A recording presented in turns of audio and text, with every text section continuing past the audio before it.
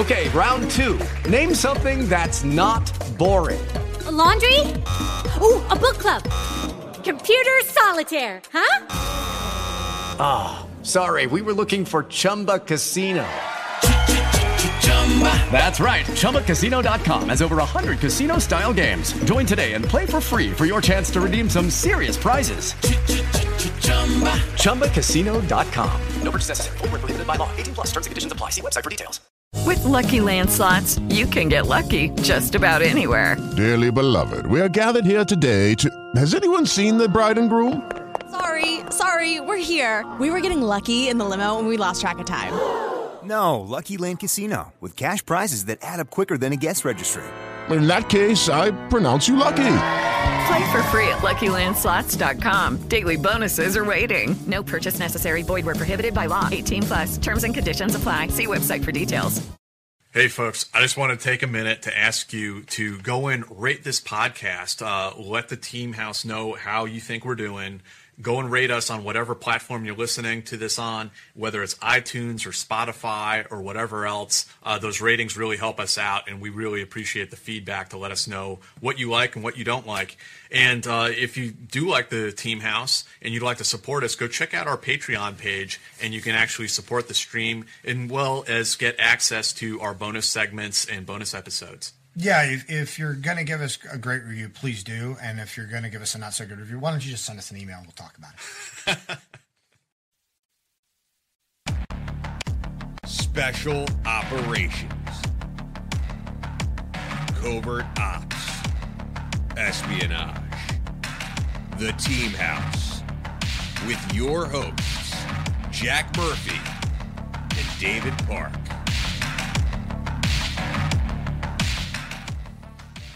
Hey guys, welcome to episode 171 of the Team House. I'm Jack Murphy, here with David Park, and our guest on tonight's show is Greg Shaffer.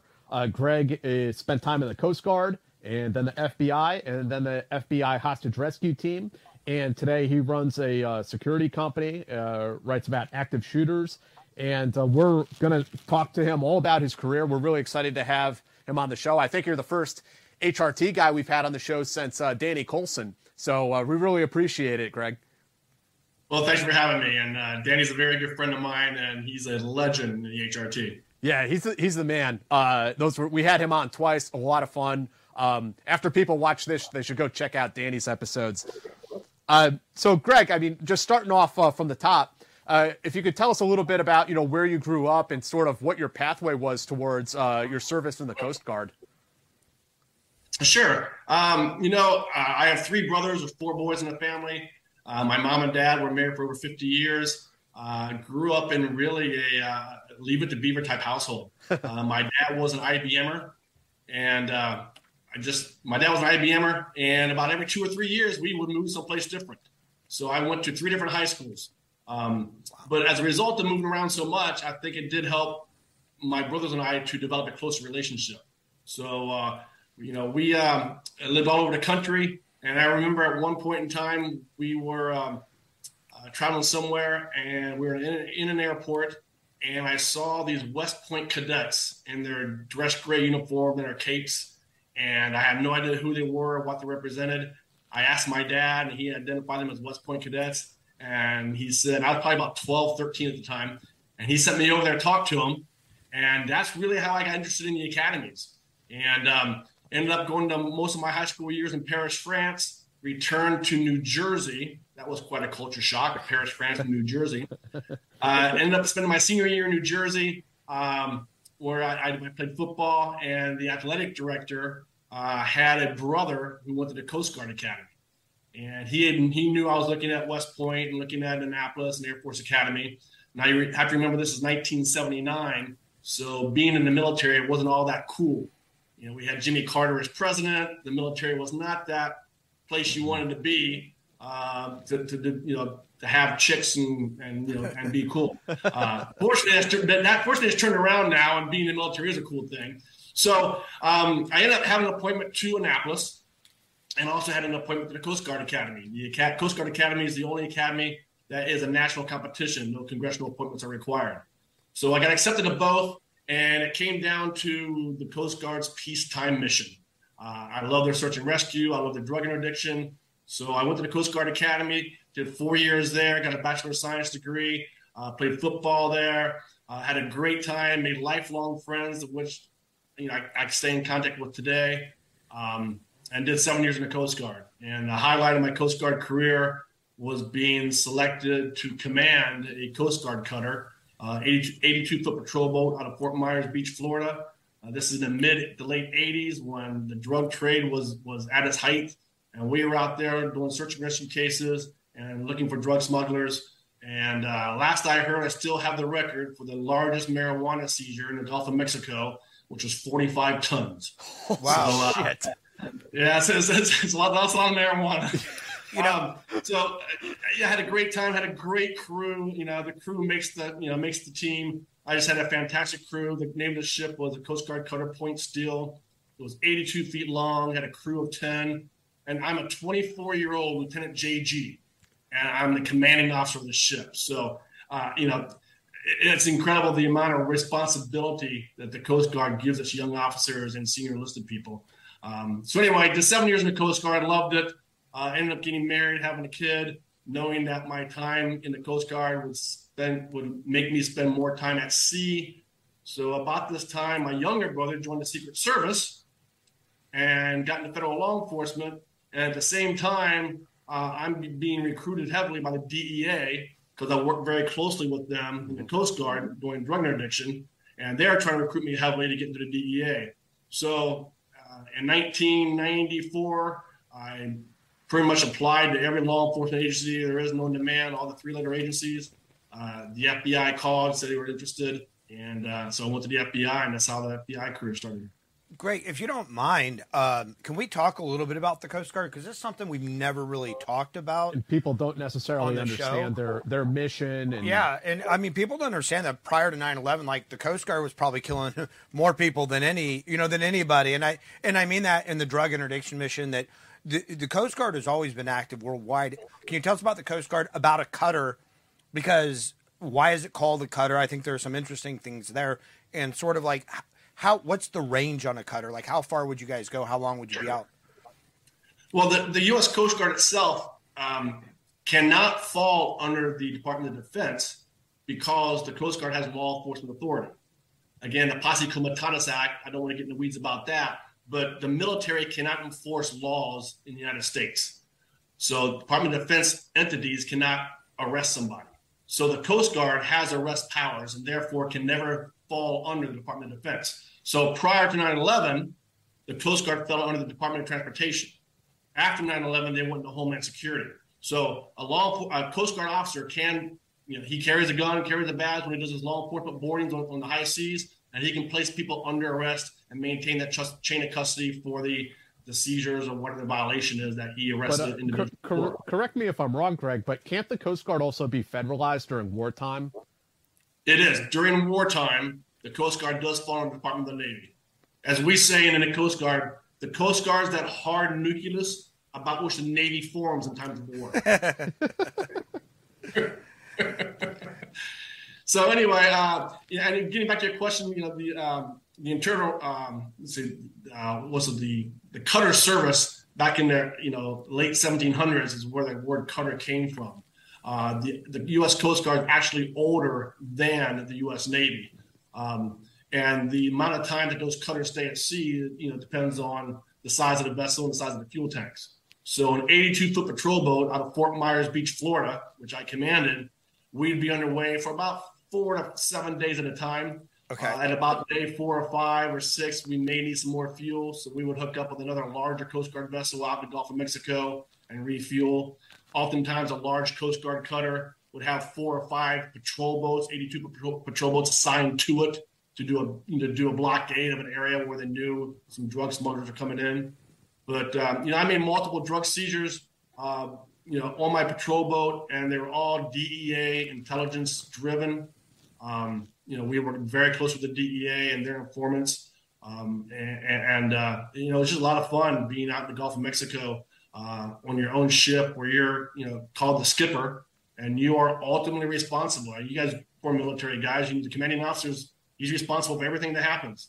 Everything good, everything bad falls on the commanding officer's shoulders. And fortunately, I just had an incredible crew of people, and we had a lot of fun. We made a lot of drug seizures. We saved a lot of lives, and hands down, the best 2 years of my life in the Coast Guard. So on a ship of 10 people, I imagine, you have to have your mechanics, and you have to have, everybody who can do everything for the ship, but they also all have to be cross-trained into seizures and law enforcement and that type of thing. Exactly. With a crew that small, everybody had gone to law enforcement boarding officer school. So yeah, we had, my executive officer was a senior E8. And then we had a chief mechanic who was an E7. And then I was an O2, lieutenant junior grade. And then you had a couple of petty officers and then a couple of non-rates on both the shipboard side and the engineering side. So, half the people were engineers, the other half were, deckhands. And, we worked 24/7, and 3 shifts a day, 8-hour shifts. So again, we had a lot of fun, being that part of the country, South Florida. Dry Tortugas was nearby, Fort Jefferson. We go out to Key West for port calls.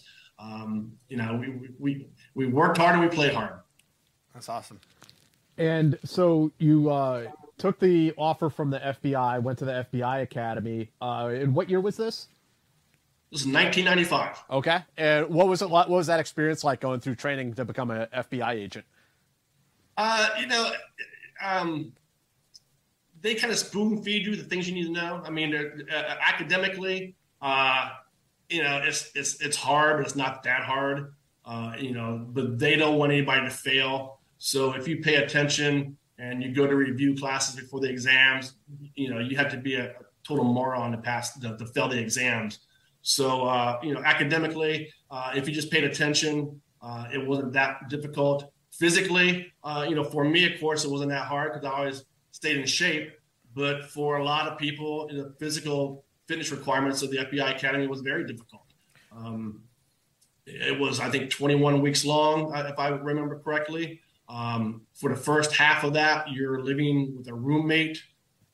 So you're, 31-year-old man. I got in when I was 31. So you're 31 years old, living in the college dorm with a roommate and sharing a bathroom with 2 other people. So one bathroom for 4 people. So that's the hardest part. Is just getting accustomed to doing that again. Yeah, I can't believe they would make an officer in the Coast Guard live in those conditions. Sounds like living in New York, right? And then the second half of the FBI Academy, you get your own room and treat them more like a human. But, to me, the FBI Academy was just a lot of fun. I mean, you're driving cars fast. You're shooting a lot of weapons. You're doing arrests. You're working in Hogan's Alley, which is very famous. The most robbed bank of America is the bank at Hogan's Alley, which is a fake town on the FBI base in Quantico. And the training was just a lot of fun. And I enjoyed actually every minute of it. And then upon graduation, my first office of assignment was in San Francisco. And you were assigned to gangs and drugs. I was on the gang and drug task force in San Francisco, exactly. The interesting part about that as well, in 1995, that was the height of the Unabomber task force. So half of my graduating class in the FBI Academy was assigned to the San Francisco division because that's where they knew the Unabomber was from. And they took literally half of the senior agents in the entire division and put them on the Unabomber task force. They wanted to find a Unabomber. That was the FBI's major goal at that time. So they had to backfill all those agents not working regular crimes like drugs, gangs, white-collar crime, all that stuff. So they had to backfill that. So 3 graduating classes in a row from Quantico, half of the agents went to San Francisco. So I was kind of caught up in that wave, and I spent 3 years in San Francisco, 4 years in San Francisco, and was assigned to a drug task force. We did gangs as well, and had a lot of fun. Worked with local cops on the task force, and they taught me a lot of skills, a lot of street smarts I gleaned from them, kicking in doors, arresting people. I got some great stories I got as many stories in San Francisco as I did from HRT. It's some great arrest stories. Well, hit us with one of the better ones. All right, here's one. The guy was what was his nickname? The Bicycle Bandit. He had robbed 12 banks in San Francisco, and he robbed them on a bicycle. and we had good surveillance videos of this guy, and he had a unibrow. I mean, he like 2 caterpillars in his eyebrow. And the bank cameras back in those days, they weren't HD; they're really poor quality. But the one thing that stood out on this guy was these huge eyebrows. So anyway, he robbed his 12th bank.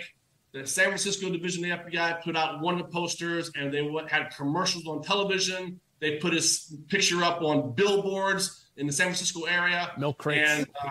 And sure as nothing, about a week after all that happened, after his 12th bank robbery, we got a tip, a phone call. I think the bank robbery looking for is this guy, and here's where he's staying. And he was staying at a hotel, a Fleabag hotel up in Santa Rosa, California. So I'm the case officer on this, the case agent. So me and my partner, we go up there and we talk to the manager of the hotel, and we showed a grainy picture of this guy and say, "Is this guy staying here?" And the manager of the hotel says, "Yeah, it looks like the guy staying in, on the second floor." And this is one of those garden style hotels where you have a parking lot and the railings and the doors are behind the railings, so you can sit in the parking lot of the hotel and see all the rooms. So we park across the street, take a pair of binoculars out, look at the room that he's supposed to be in, and we're there for literally 5 minutes. And this guy walks out the door, walks across the sidewalk there, puts his hand on a railing, and does one of these, stretches and everything else. And we're looking dead in the eye on the binoculars, and it's like, this has got to be the guy. This is definitely him, right? So, never have I ever done a surveillance that was that quick. So he literally comes down the stairs, gets in a car, and drives away. So we follow him. Now, I'm on just one vehicle, so we call in some reinforcement thinking this is definitely the guy. It looks just like the photographs. So we're following him. About 3 or 4 FBI cars finally catch up. We follow him. He stops and pulls to the side of the road about 20 miles north of San Francisco, walks into the woods, and comes out with a bicycle. Now, this guy's nicknamed the Bicycle Bandit, right? He robs banks with bicycles. So there's a lot. The probable cause is kind of building up here. Yeah, a little bit. So he throws the bike in the trunk of a car, goes to pick up a friend. So now there's 2 in the car, and they're driving to downtown San Francisco. They drive around the block about 3 or 4 times. And what's in the middle of the block? A bank. So I call my supervisor. I said, "This has got to be the guy. He's got a bike in the trunk. He's got his partner there, and there's like 6 other agents now on this whole surveillance." So my supervisor says, "Stand by."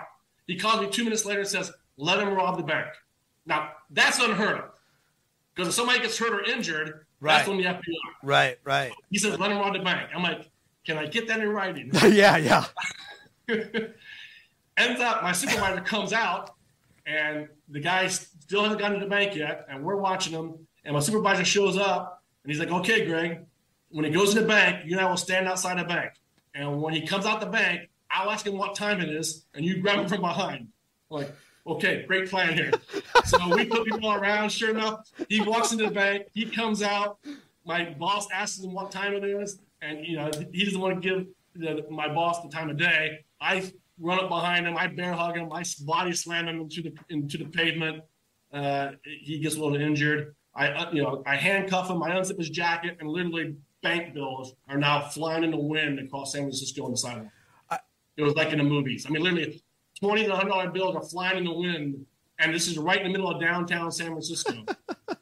So we arrest him. We send another team to the car where his partner is. They arrest him. So that's the story of the Bicycle Bandit. I was wondering, how much money can he carry out of the bank if he's riding a bicycle? Well, you know what the average take is for a bank job? No. Like $3,200. Wow. Yeah. Wow. Yeah, because they usually rob just one drawer, and the drawers have between $2,500 to $3,500 in them. So I've seen the movies. They're passing the note. And I mean, that's like the FBI's bread and butter, right? Is like bank robberies. Like, that's a good bust. Yeah, that's the history of the FBI kind of is from bank robberies back in the 1930s. Absolutely. So a bicyclist with a unibrow sounds like the love child of Frida Kahlo and Lance Armstrong, right?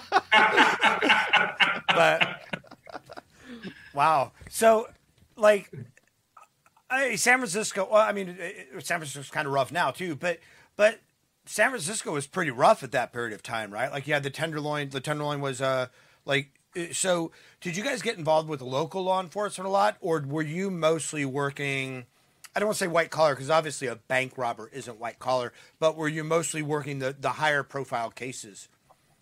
Well, the FBI has, multiple squads, and the squads do different work. You have a white-collar crime squad, you have a bank robbery squad, you have a gang squad, you have a drug squad, you have mortgage fraud squad.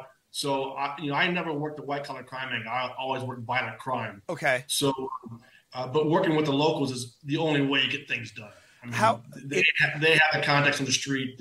Lucky Land Casino, asking people, what's the weirdest place you've gotten lucky? Lucky? In line at the deli, I guess? Aha, in my dentist's office. More than once, actually. Do I have to say? Yes, you do. In the car before my kids' PTA meeting. Really? Yes. Excuse me, what's the weirdest place you've gotten lucky? I never win and tell. Well, there you have it. You can get lucky anywhere, playing at LuckyLandSlots.com. Play for free right now. Are you feeling lucky? No purchase necessary. Void where prohibited by law. 18+. Terms and conditions apply. See website for details. Hello, it is Ryan, and we could all use an extra bright spot in our day, couldn't we? Just to make up for things like sitting in traffic, doing the dishes, counting your steps, all the mundane stuff. That is why I'm such a big fan of Chumba Casino. Chumba Casino has all your favorite social casino-style games that you can play for free anytime, anywhere with daily bonuses. That should brighten your day a little. Actually, a lot. So sign up now at ChumbaCasino.com. That's ChumbaCasino.com. No purchase necessary. VGW Group. Void where prohibited by law. See terms and conditions. 18+. Hello, it is Ryan, and I was on a flight the other day playing one of my favorite social spin slot games on ChumbaCasino.com. I looked over at the person sitting next to me, and you know what they were doing? They were also playing Chumba Casino. Coincidence? I think not. Everybody's loving having fun with it. Chumba Casino is home to hundreds of casino-style games that you can play for free anytime, anywhere, even at 30,000 feet. So sign up now at ChumbaCasino.com to claim your free welcome bonus. That's ChumbaCasino.com and live the Chumba life. No purchase necessary. VGW Group. Void where prohibited by law. See terms and conditions. 18+. They know the street smarts. They know the individuals. They know the good guys and the bad guys at sight. So you work very closely with the locals. Every FBI office does. So with the drugs and the gangs and things like that, what would elevate something from like a local issue to you guys? And were there jurisdictional fights over that stuff? Not really, because the FBI got involved when the weight got heavier, when they wanted to sell or buy more drugs, because we have the deep pockets, and that's why the local agencies looked to the FBI. We had the money behind us. We got the federal government behind us to do the buys, do the buy walks. Back in that time, a kilo of cocaine was going for about $22,000. Well, that's the entire yearly budget for buys for a small police department. Where we're letting $22,000, we'll give it to the drug dealer and let him take it away, let it walk. So they look to us when they know they got big fish, and everybody tries to move up the food chain in the drug war. So when they get higher on the food chain, they bring the FBI and DEA in because of the deep pockets that we have. Makes sense. So now we're looking around time frame like 1998 or so. When did the hostage rescue team kind of come up on your radar, and this was something you started to think about, like, I want to go and assess for this organization? Yeah, that's a good question. Really, when I was in Quantico, the HRT compound is co-located on the grounds of the FBI Academy. And, these HRT operators, people, even the agents that worked at the FBI Academy, all the instructors, they would almost talk about the operators in whispers and with reverence and respect. And at nighttime, while you're trying to sleep, the HRT helicopters be flying around because they're doing nighttime ops, nighttime fast trooping training, nighttime sniper shootings from an unstable platform. So they're doing all this nighttime training. That's usually when they operate. So you hear them flying around, you see them walking around, you see them in the gym, and it's like, wow, who are those guys? And they're all buff, and they all have a little bit of an attitude. And I saw them, and my physical fitness instructor, while every class at the FBI Academy had a physical fitness instructor assigned to them, well, my instructor was Brent Mosier, and he was a former HRT sniper. So he did a good job of identifying those in our class that he thought might have the capabilities to make it through selection. So he pulled me aside and asked me if I might consider trying out for HRT, in the future, stuff like that. And I talked to him offline about it. And, it's just, you see these guys walking around, you hear them train, you hear stories about them, you see the reverence that they're given. It's like, and for the FBI, it's the best of the FBI. I'm like, I want to be a part of that.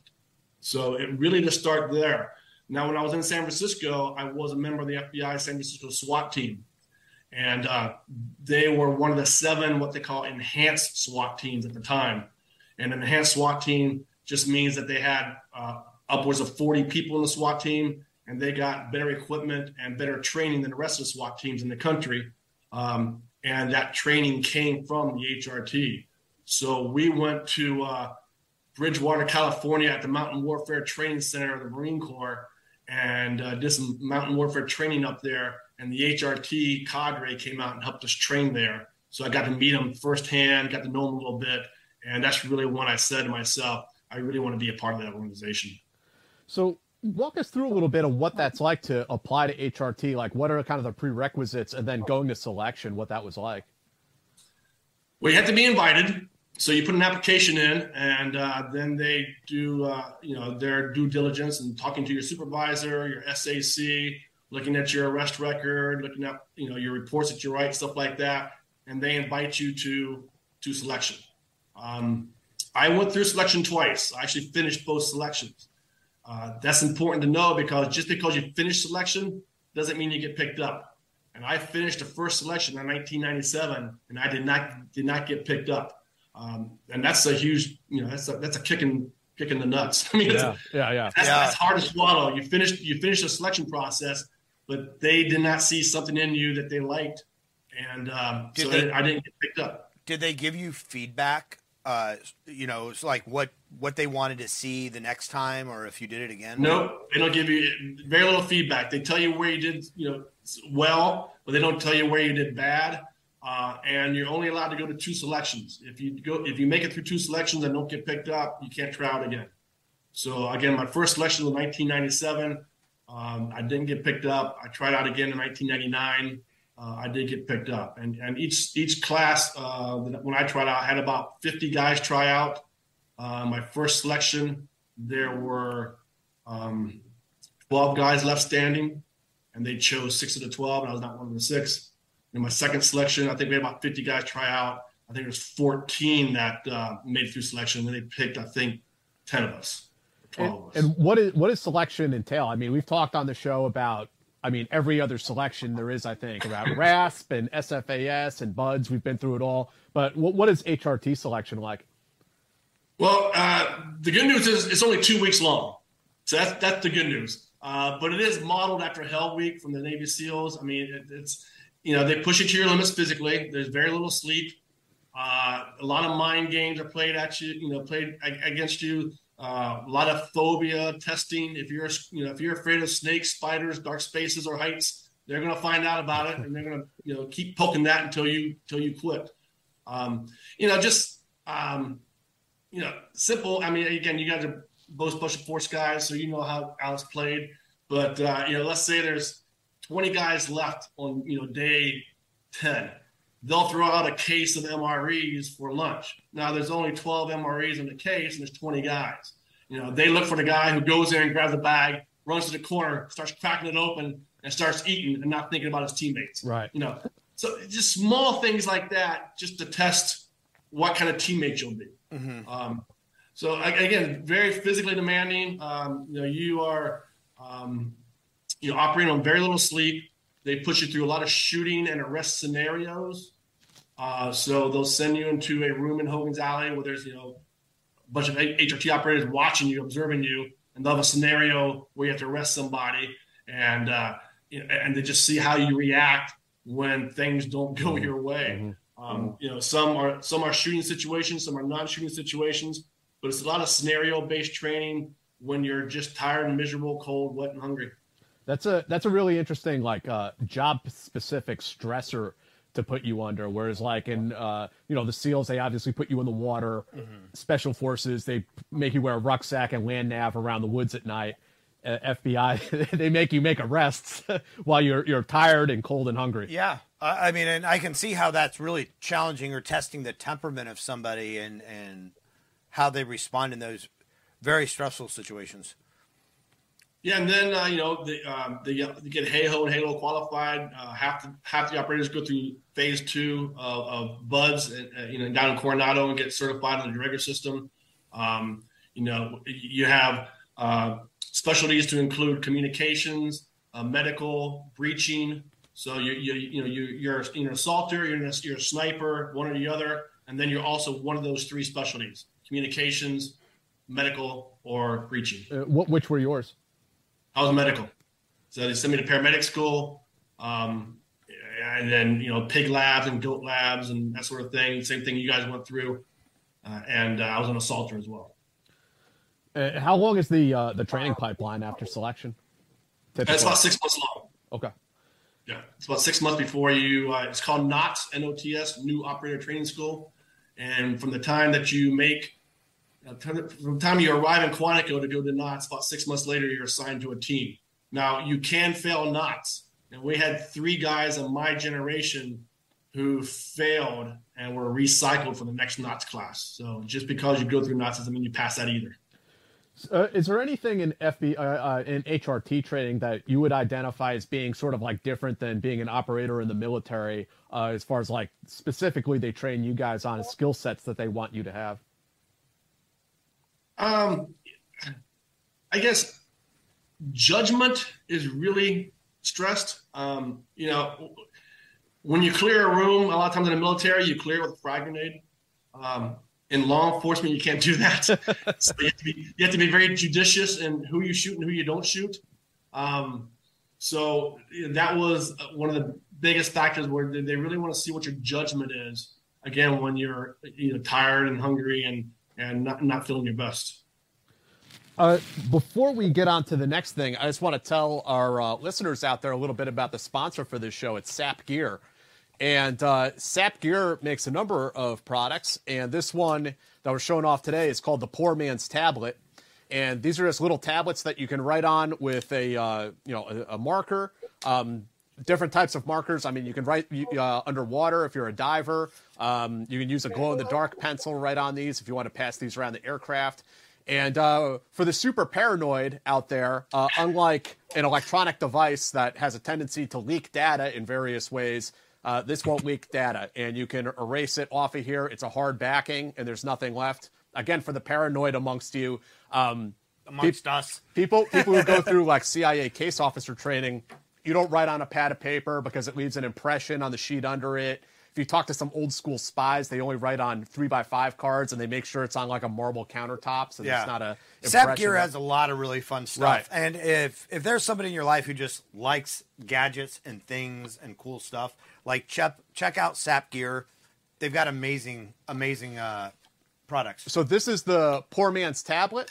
It's sapgear.com. And what's the promo, D? The promo code is TEAM, and you get 15% off your first order. So TEAM, and get 15% off your first order. It's sapgear.com, and use the promo code TEAM for 15% off your order.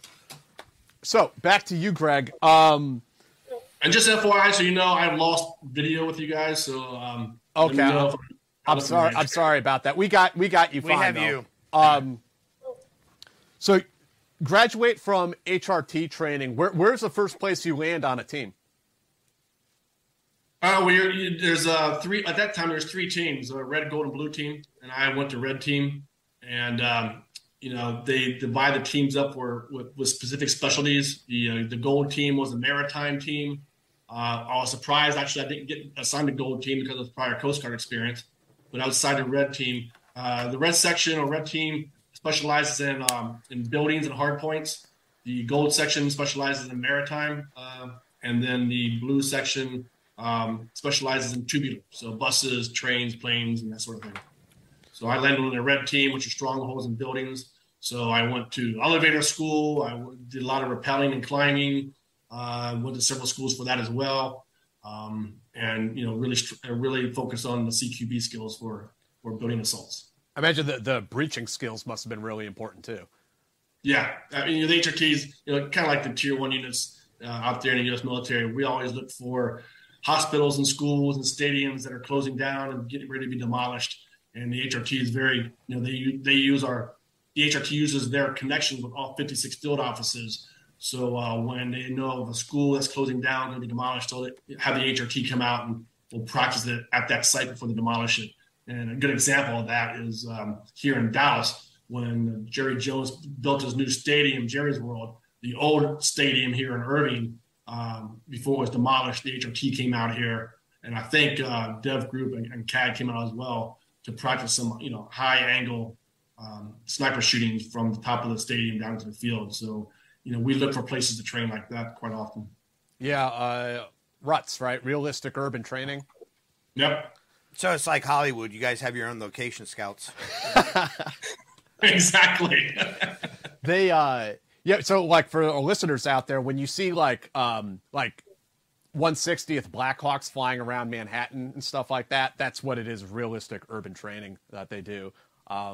I've heard some pretty funny stories of like Delta officers getting called to the carpet by like some small town mayor. Like, you made this big ruckus in town, and like the people in the town start complaining, like noise complaints about breaches. So so some like lieutenant colonel, like squadron commander, has to show up in his Class A's, like, oh, I'm sorry, sir, blah blah. Yeah. Well, yeah. A lot of conspiracy theorists. That too. Black. Well, this is the 1990s, man. Black helicopters. Yeah, that was the thing. You guys were like the UN coming to take over, weren't you? Well, our Blackhawks are actually colored navy blue so that they don't look black. I mean, it was intentional to be navy blue so that they didn't have that militaristic look to them. So one of your first deployments, you got deployed to Yemen in 2000 for USS Cole. You want to tell us about what that experience was like? Yeah, that was the first time in a very long time that the HRT, full force, the entire team was deployed overseas. We have historically in the past worked with those special mission units, CAG and Dev Group on a smaller scale, where it'd be, 2 or 3 or 4 operators assigned to them to go hunt down an individual, in Somalia or wherever the case was, or Yemen or Kenya. But this was the first full team deployment overseas for the HRT in a very, very long time. So the USS Cole gets bombed, and they send a big FBI team, bomb investigators, to go do the investigation. So we kind of had 2 missions that we were responsible for. First, we were doing force protection for the bomb investigators, the FBI bomb techs and the investigators that were sent there to collect the evidence, interview the witnesses and that sort of thing, because it was an FBI investigation. So we would provide force protection from them while they're in the hotel, and then in transit from the hotel to the dock, where they would get a small boat and take the small boat out to where the USS Cole was anchored. So that was the first mission, was force protection. Then we worked closely with the agency, who was working out of the embassy there, and helping to identify who was responsible using their contacts and their sources. And we actually did some operations where we did capture some individuals in the country that were responsible for the planning and operation of that event. Now, when you say that you capture them, you mentioned earlier before the show that you guys always have to work with a partner force because you don't have jurisdiction outside the United States. That is true. On most cases, for the FBI to be in country, we need host government permission, which goes through the agency and the State Department. So we were there, with our weapons at the behest of the Yemenis government. Now, I can't tell you how much pressure the U.S. government put on the Yemenis government to make that happen. Right. But we were there in full force, and we had all our kit with us, and we were running around. I have to be careful. We were doing operations in Yemen. Sure. Yeah, right. At the behest of the government with their police. No comment. at the behest of their government with the blessing. The government knew we were there. Right. Some piece of paper was signed somewhere in a safe. Well, do you want to talk a little bit about that? Because you had mentioned that before we started the show about how you guys come in and you're the law enforcement capability and maintaining that chain of custody. I mean, you're actually putting metal bracelets on bad guys and then escorting them back to the United States for, criminal prosecution. And that's why the HRT exists. And we talked about this before the show. So I'll get into a little bit of the history of HRT and the genesis of that. The HRT was, the idea of the HRT was actually born as a result of the 1972 Summer Olympic Games in Munich, Germany. If you remember, way back in 1972, Palestinian terrorists took 11 Israeli athletes hostage. And, at that time, the Olympics were like the only television show that was televised worldwide. Mm-hmm. So a worldwide audience saw these Palestinian terrorists take these Israeli athletes hostage. And then they were transported to the airport where the hostages were going to be released and the hostage takers are going to be let go. Well, the German government decided to do an assault to free the hostages and kill or capture the terrorists. But during that operation, 100% of the hostages were killed. And I think 7 of the 9 hostage takers escaped. Again, that was 1972 Summer Olympic Games. President Nixon was in office at that time. The United States government, or the United States, had already been offered the 1980 Lake Placid Winter Olympics, as well as the 1984 Los Angeles Summer Olympic Games. So President Nixon gathered his National Security Council and asked them this simple question. What is the United States response should an incident happen at our Olympics that happened like in Munich? And the National Security Council basically raised their hands and didn't have an answer. At that time, SEAL Team 6 wasn't even in existence. And what I thought at the time, they did have Delta Force at the time, but it was so secretive that the government disavowed they even existed. Now, I heard from you, Jack, that you said you didn't think that Delta Force even came to existence until 1980. Yeah, so I don't know. What from the military side, you had a couple things happen. There was the raid on Entebbe that the Israelis did. And the National Security Council and asked the Pentagon, like, do you have this capability? And they're like, well, we have personnel, but not really trained and equipped for this. And then GSG-9 rescued those guys in Mogadishu. And again, they were asked, can you guys do this? And they're like, no, we can't. And so Charlie Beckwith finally got his way. They started standing up Delta. In the interim, they created Blue Light, which was like 1977, 78, which was they took a bunch of Vietnam vets who were in special forces and created an interim counterterrorism unit to give Charlie Beckwith the 2 years he said he needed to train, assess, and basically validate Delta for their mission. So Blue Light was pretty much gone by 78 or 79, and Delta, I believe, got validated the night before the hostages were taken in Iran in 1980. So that's the Army side of how that came about.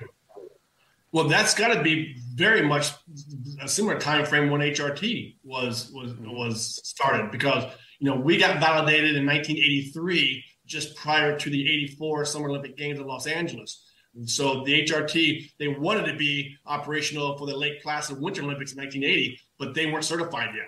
So, and I know that the first selection of HRT operators, they went down to meet with Charlie Beckwith, and they trained with the new Delta Force for I think like 18 months.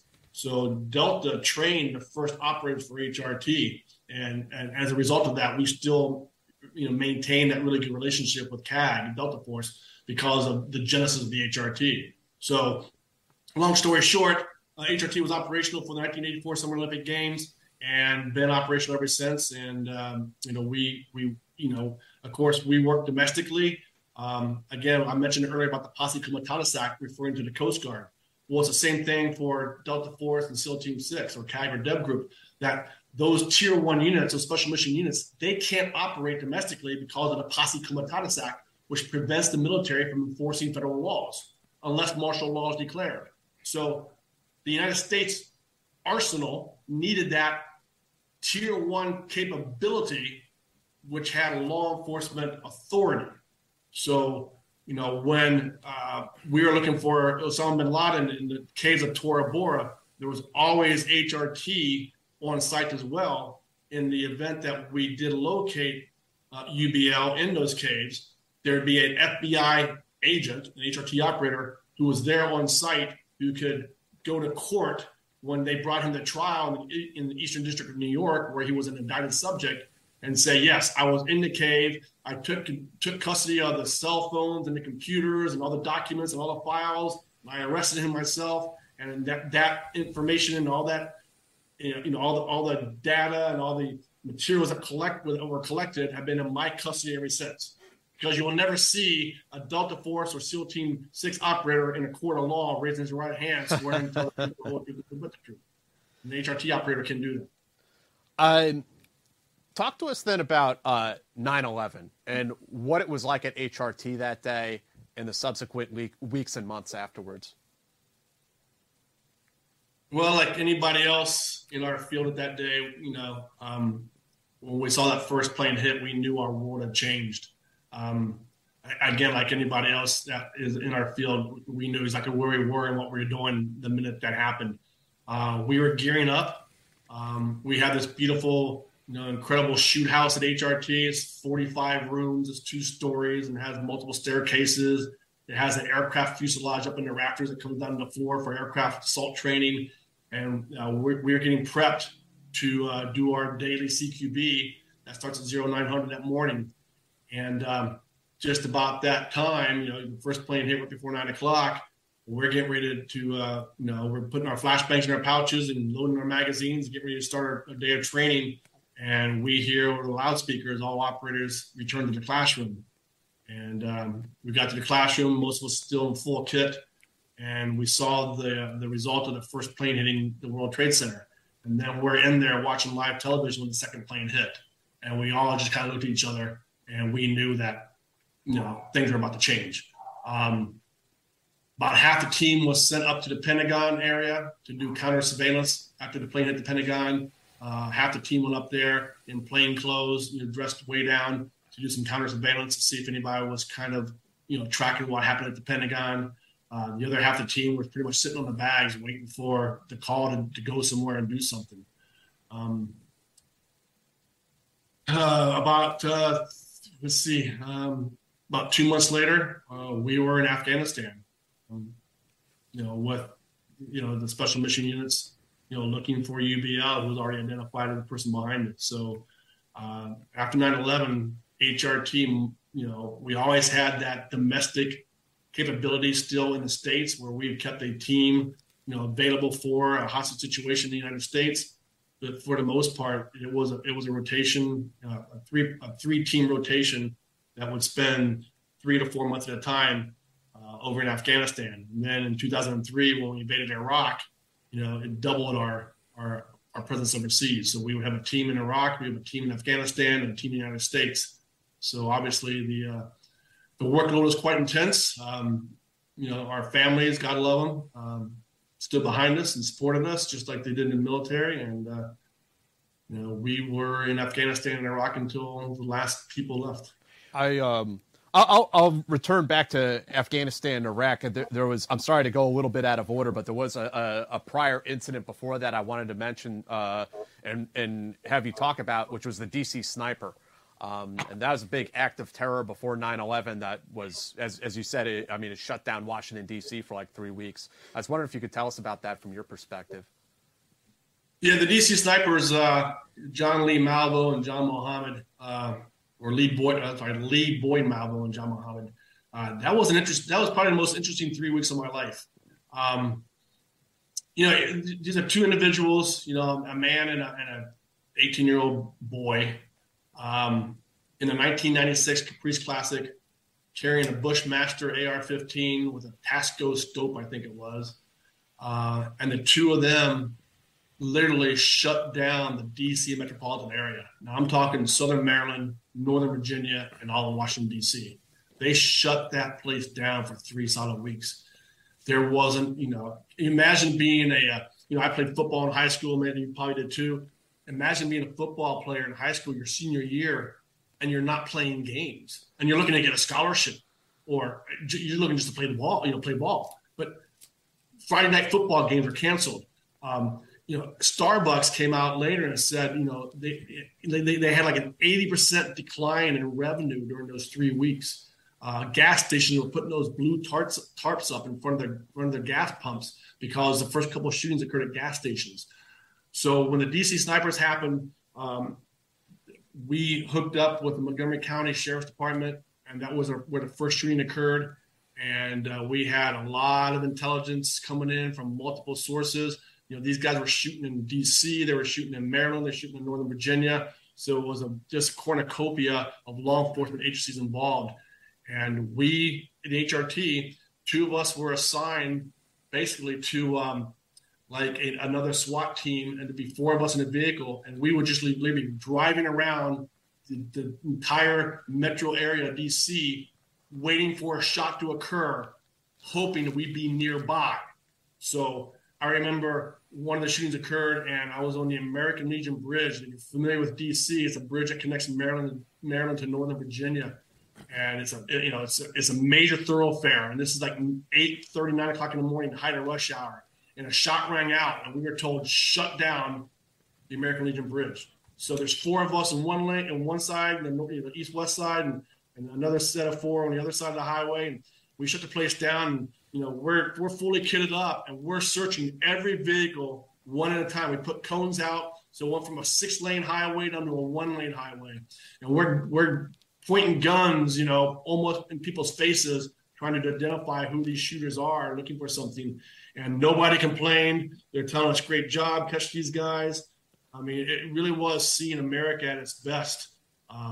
Ends up that, they get a little cocky, and they leave a note at the site of the middle school shooting where they said something to the effect that the authorities didn't catch us in Alabama, and you're not going to catch us now. Now, at that point in time, the FBI had no idea Alabama was even in play. Again, this is about halfway through. I think they shot 13 people, if I remember correctly. And this is at least 2/3 or halfway through those shootings. And the FBI had 0 to go on. We had no idea who these people were. We didn't have any kind of connection to anyone or any organization. We were chasing around white panel trucks because when shots rang out, people would look around, and what do they see? Well, they see what they always see, white panel trucks. Right. So we're looking for a white panel truck because all those shootings, somebody reported a white panel truck. Well, it ends up at the time of arrest, they're driving a 1996 navy blue, Caprice Classic. Farthest thing from a white panel truck you can possibly get. So, again, long story short, they leave a note in Alabama, referencing Alabama. Now the FBI has something to sniff. This is where the FBI does its best work. We get a scent, and we don't stop until we find out where that scent takes us. So the FBI looked at all the unsolved shootings in Alabama and came up with a shooting at a gas station in Alabama from several years earlier where some evidence was left behind. They reran that evidence through the system, and up pops John Muhammad. I think it had to do with his DNA when he was in the military. So they reran the DNA that was left at that crime scene. John Muhammad names pop up. They realize he lives in Seattle. So they go to Seattle where they had the most recent address for him. At his Seattle address, there was a big oak tree that was chopped down in the backyard that had a bunch of bullet holes in it that he was using for target practice. The FBI dug out some 2.23 rounds from that oak tree, and sure as nothing, those rounds matched ballistically with some of the rounds that were captured from the killings and the shootings in Northern Virginia and Maryland. So now we had a guy, we had a name, we had John Muhammad. So now that we know the name, now it's only a question of time before we catch him.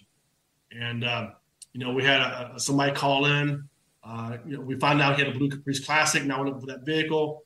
About a week goes by, we get a tip that there's a blue Caprice Classic at a rest stop just outside of Baltimore on the highway. HRT is deployed. We go to the rest stop, and sure enough, we find him and Leroy Malvo asleep in the vehicle. We bust the windows and arrest both of them without incident. It's amazing. And, I don't know how many people are old enough to remember that. But it was a horrifying time for people. Like you said, the first couple of people were people in gas stations just filling up. With the Lucky Land Slots, you can get lucky just about anywhere. This is your captain speaking. We've got clear runway and the weather's fine, but we're just going to circle up here a while and get lucky. No, nothing like that. It's just these cash prizes add up quick. So I suggest you sit back, keep your tray table upright, and start getting lucky. Play for free at LuckyLandSlots.com. Are you feeling lucky? No purchase necessary. Void where prohibited by law. 18 plus terms and conditions apply. See website for details. Their tanks or whatever and getting shot from nowhere and no trace. They shot 5 people on day one. Day one, they shot 5 people. Yeah. Greg, I mean, the important thing is you guys busted them. What was the motive? I don't recall reading anything about it. I mean, did it ever come about why they were doing this? This is the most crazy motive you'll ever hear. John Muhammad was going through a divorce and wanted custody of his kid. His plan was to include his ex-wife in these random shootings in D.C. so that it would never come back to him. If he just shot his ex-wife, of course, he was going to be the first suspect. Right. The ex-husband. So his plan was to kill multiple people, and one of those people would be his ex-wife so that he could then get custody of his kids. That's about the most batshit crazy motive I've heard, yeah. Yep. That's pretty high up there. It reminds me of a story I just heard, though, about the whole, the whole aspirin poisoning thing that happened a long time ago where I think a woman was trying to murder her husband, so she was going to poison him, but she dropped off a bunch of poison and, like, aspirin bottles in a grocery store or whatever so that when she poisoned him... She could clip him, but got a whole bunch of other people. Would do it, too. Yeah. It's insane. I mean, it's smart. It's smart. But like you said, like his hubris, his ego got in the way. He wanted to taunt everybody and blew his own game. Yep. Absolutely. They're still in prison, aren't they? One was put to death and one's in prison, yes. All right. The young person, Lee Boyd Malvo, is still alive. And they actually recently were thinking about releasing him, and that got shot down. But John Muhammad was put to death. Mm-hmm. Mm-hmm. So back to, I guess, you see the USS Cole, you see the DC sniper thing, and then you were there when 9/11 happened in the unit.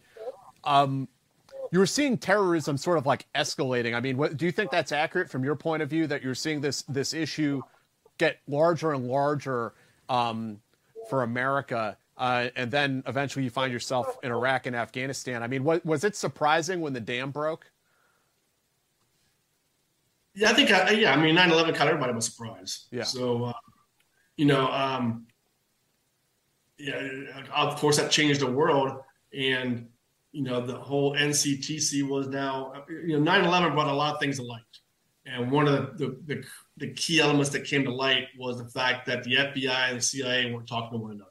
Mm-hmm. And it wasn't because we didn't want to, it's because we couldn't. There was actually laws in place, we called it the Chinese wall at the time, where national security information cannot be used with criminal information. And it's still true today, the difference between a Title III wiretap for a criminal investigation versus a FISA wiretap for an intelligence investigation. You can't use the information gleaned from a FISA wiretap in a criminal investigation. You have to somehow marry the two up. So, back before 9/11 happened, the national security side of the FBI, those chasing the spies and the terrorists, could not talk to the criminal arm of the FBI. Now, we know now that terrorists raise funds by doing criminal acts. Right. So they have to talk to one another. But before 9/11, it wasn't allowed in the FBI. We couldn't talk to an FBI criminal investigator could not talk to the CIA or an FBI counterintelligence agent about anything because those streams could not cross. And as a result of 9/11 and the failures there, we had the National Counterterrorism Center that was established, in McLean, Virginia. It's literally 3 miles down the road from CIA headquarters.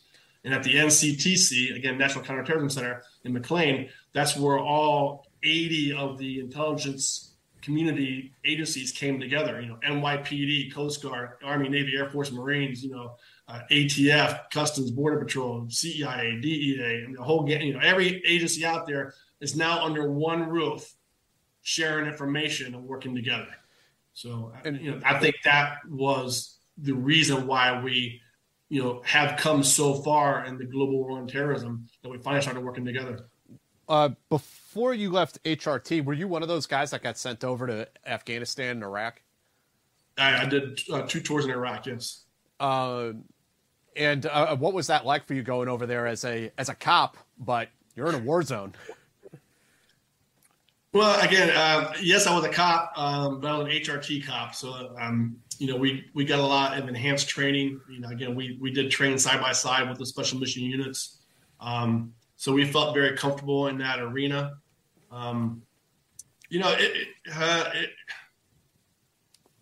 Fortunately for us, too, we only did 4-month deployments. Mm-hmm. Okay, so we're on the same rotation as the special mission units were.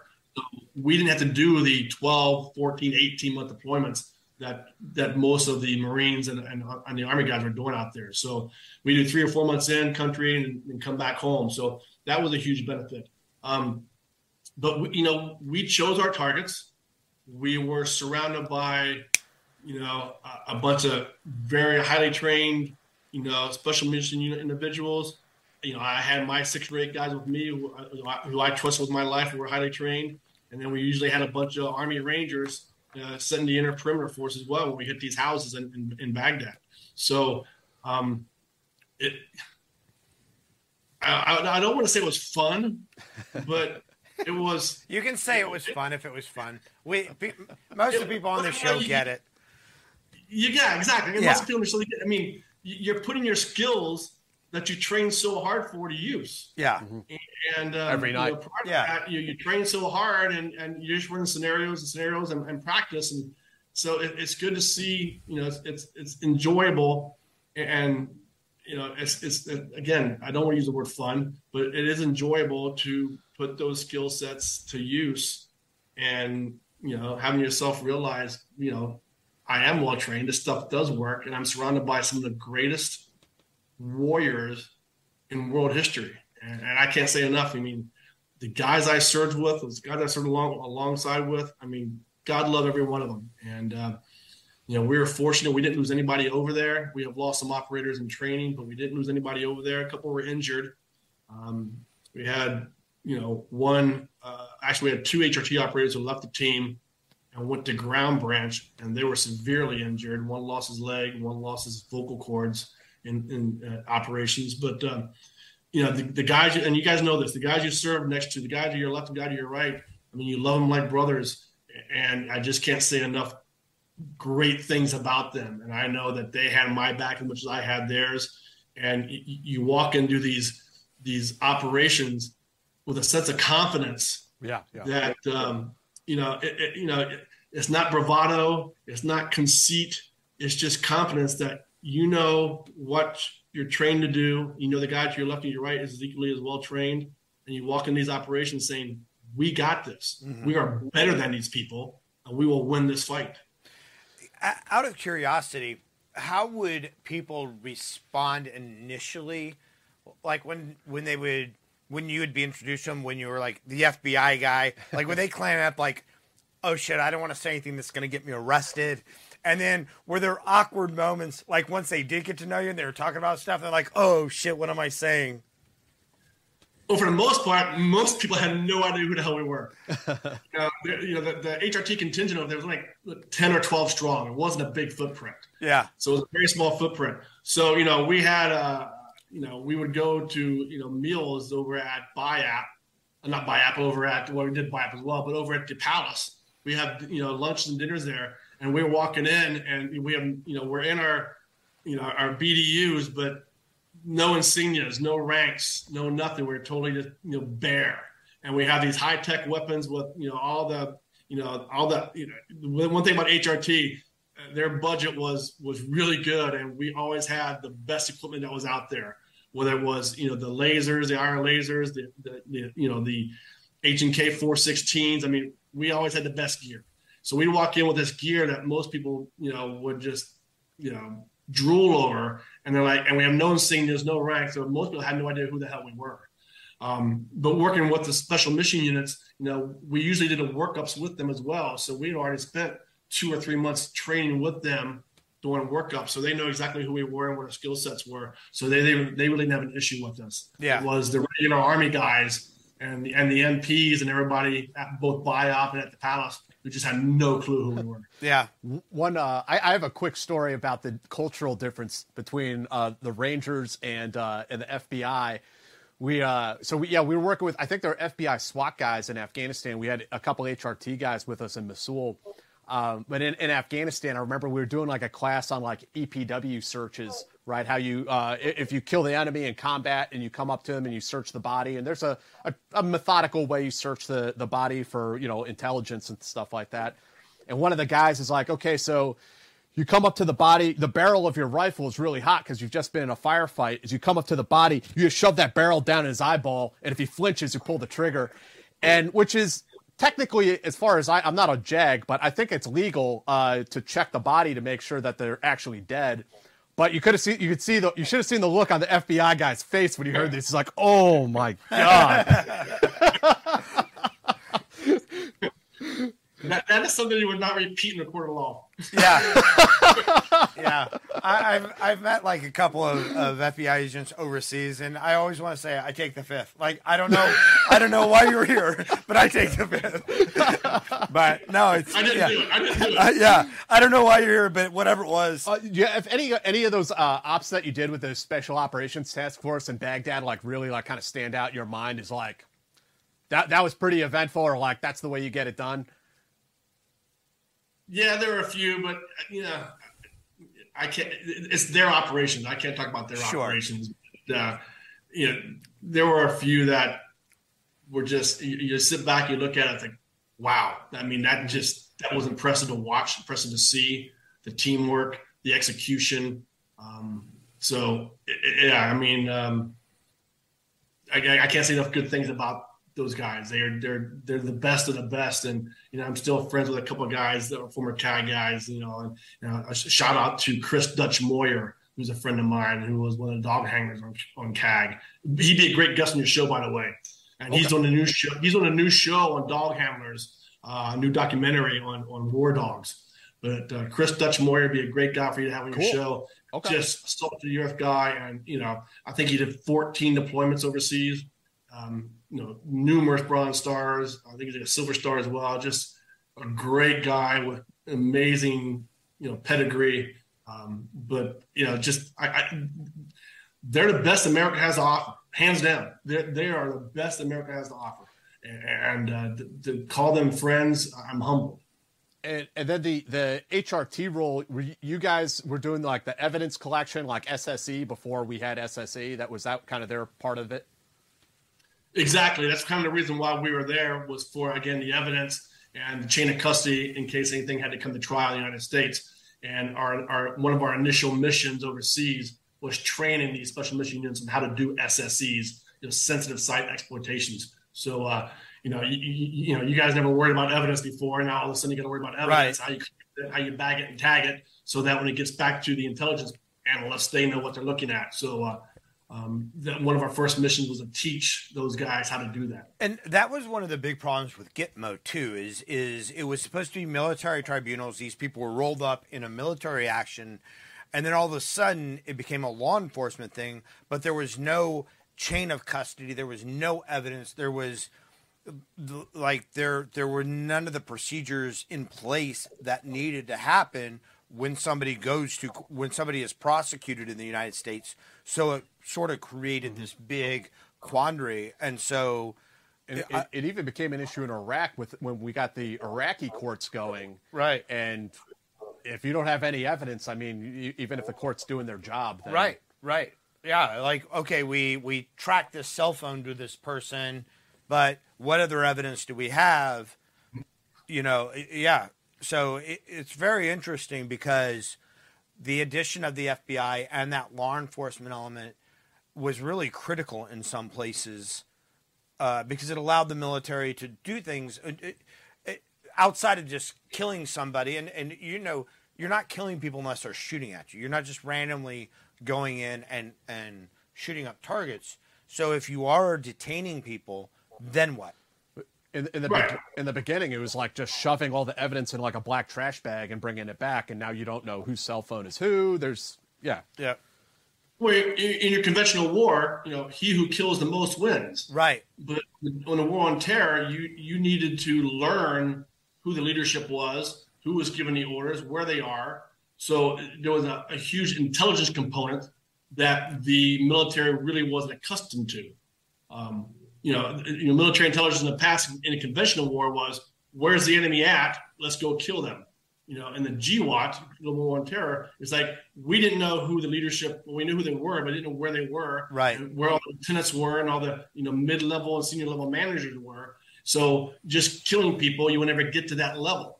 So you needed to be judicious in who you killed. And then when you did capture them, getting that intelligence, the cell phones, the files, the computers, the laptops, getting all that information to give to the intel people so they can, like a cartel investigation, move up that chain to get the next person in charge. Right. And the other difference, I think, is like in standard wars in the past, we've had POW camps. We've had prisoner of war camps.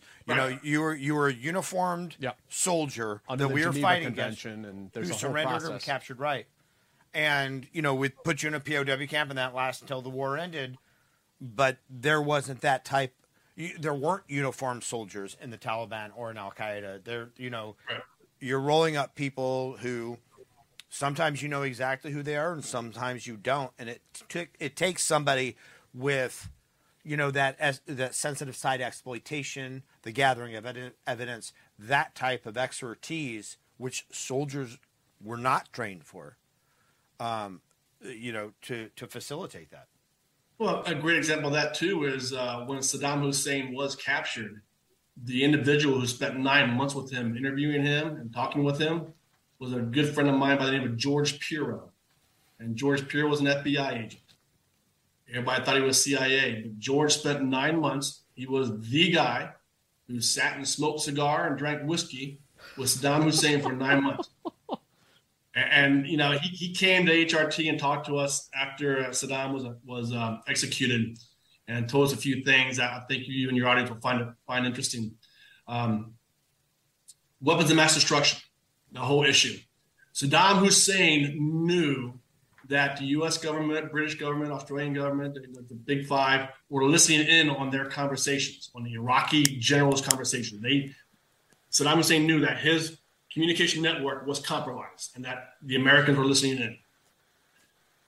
Saddam was afraid that Iran was going to attack him again. So Saddam told his generals to intentionally speak about weapons of mass destruction as a deception, knowing that we would overhear it, that word would get out, and that word would prevent the Iranians from attacking again because Iraq had weapons of mass destruction.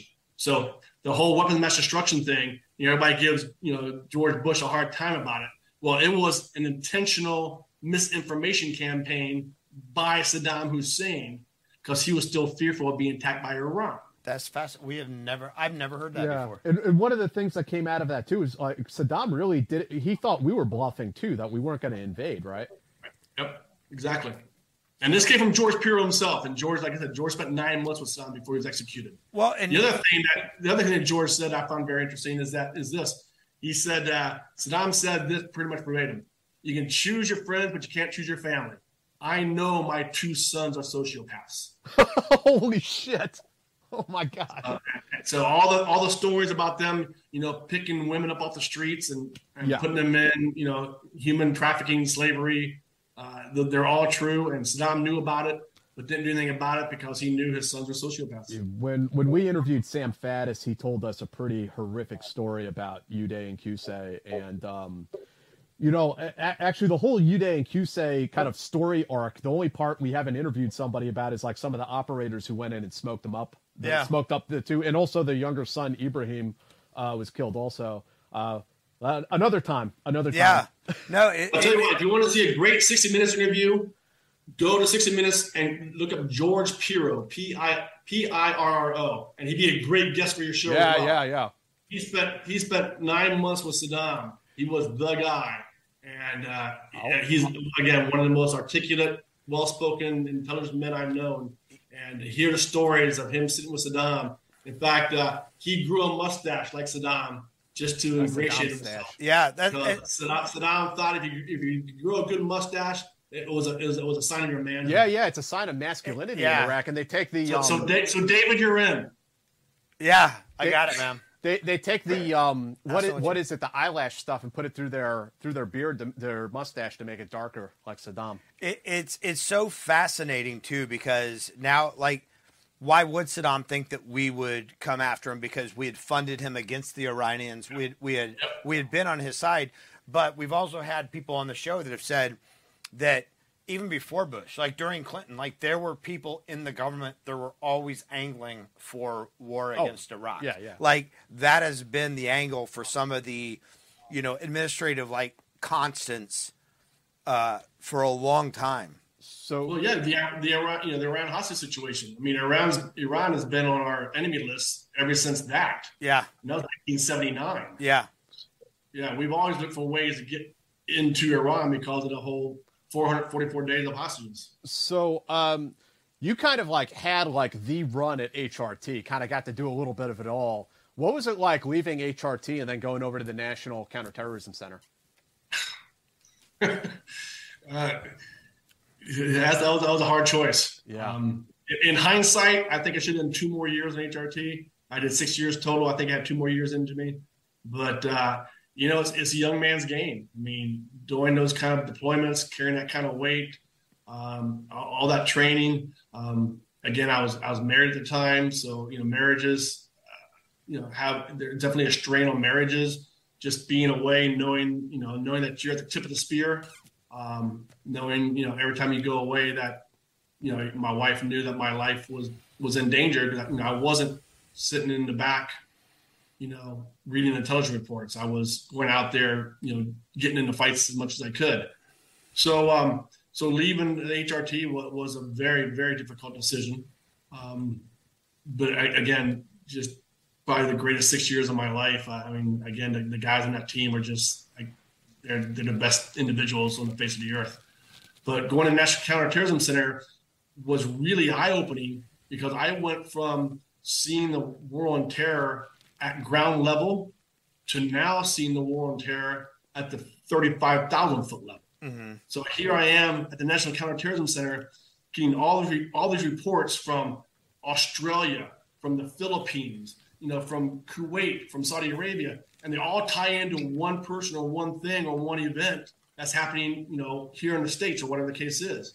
So it's the realization that how global this terrorism thing was, where you have Khalid Sheikh Mohammed, in the Philippines, and now he's arrested in Pakistan, and all these other, connective points from Southeast Asia to Africa to the Middle East to the United States to Europe.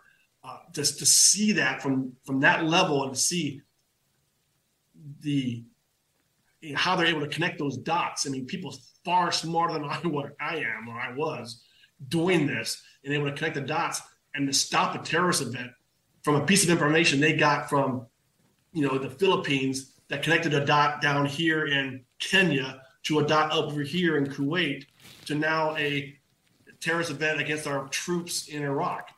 And to tie that all together. So that was amazing to watch. And I learned so much in those 2 years. What were some of the more significant, like, international terrorism cases you worked on during that time? One of the big ones I worked was the Bali bombing in Indonesia. Mm-hmm. Killed 202 people, I think 80 some odd Australians. I was given the position of focusing on Southeast Asia terrorism. So that 2002 Bali bombing was one of my biggest cases. I worked very closely with the Australian Federal Police and the Australian ASIO, which is Australian Service of Intelligence, something like that. But working very close with the Australians because they had so many citizens killed there. I think only 4 Americans were killed, but it was a huge explosion at that nightclub in Bali, Indonesia. So we worked that quite hard to try to find those responsible for that bombing. And what came out of all of that from that investigation? They made several arrests. The Australians made several arrests. The Indonesian government made several arrests and put some people to death as a result of that as well. But, again, to see the cooperation, when events like this happen, it's great to see the cooperation internationally and interagency-wise to see how everybody comes together to get to the bottom of these incidents and put those responsible behind jail, put them to death. So with that, with that 30,000-foot view, did you feel as though there were a lot more terrorist attempts that were like stopped, or that they're just kind of random, sporadic, and that the intelligence community is doing its job the best it can? Yeah, I'm confident we stopped many attacks. Most you can't talk about, but yeah, I mean, the NCTC, it worked. It did exactly what it was supposed to do, and that's getting everybody on the same page, sharing information. Again, not only interagency in America, but globally. So I am confident we thwarted multiple attacks across the world. Particularly, again, I focus on Southeast Asia, so I know we stopped attacks in the Philippines, which was at the time bubbling up as well. Southern Philippines has always been a huge hotspot for terrorism. Indonesia at the time was a very hot spot. There was a couple attacks in eastern Thailand that happened that we also assisted in the arrest of those individuals and stopped several more. So, seeing how it works at that level was very gratifying. And after 2 years there, you landed at the JTTF, the Joint Terrorism Task Force in Dallas. Yeah, came to Dallas, Texas. JTTF supervisor in 2007 is when I got to Dallas, Texas. At that time, we had several terrorism cases that were, not that large, but Dallas was a huge point in the 9/11 investigation because the American Airlines headquarters is here, and the planes, 3 of the 4 planes were American Airlines planes. So, and we also found out that some of the people that were responsible for 9/11 came through Dallas as well. So the terrorism JTTF here was pretty busy. We had a couple of incidences. One came to light that got a lot of media attention where we had an individual who wanted to blow up a tower in downtown Dallas. We had our agents here on the task force, the bomb techs, worked with this bad guy who didn't know he was working with the FBI, of course, and they made a truck bomb, wired it all up with 55-gallon drums of explosives, and he parked it under this fountain. It's called Fountain Tower. He parked under Fountain Tower in downtown Dallas and went to a parking garage roof about 2 blocks away where he met with other FBI agents undercover. He was given a cell phone, and he was told to punch in this code in the cell phone and the bomb would ignite. Well, that cell phone number went to an FBI agent SWAT team that was in the stairwell.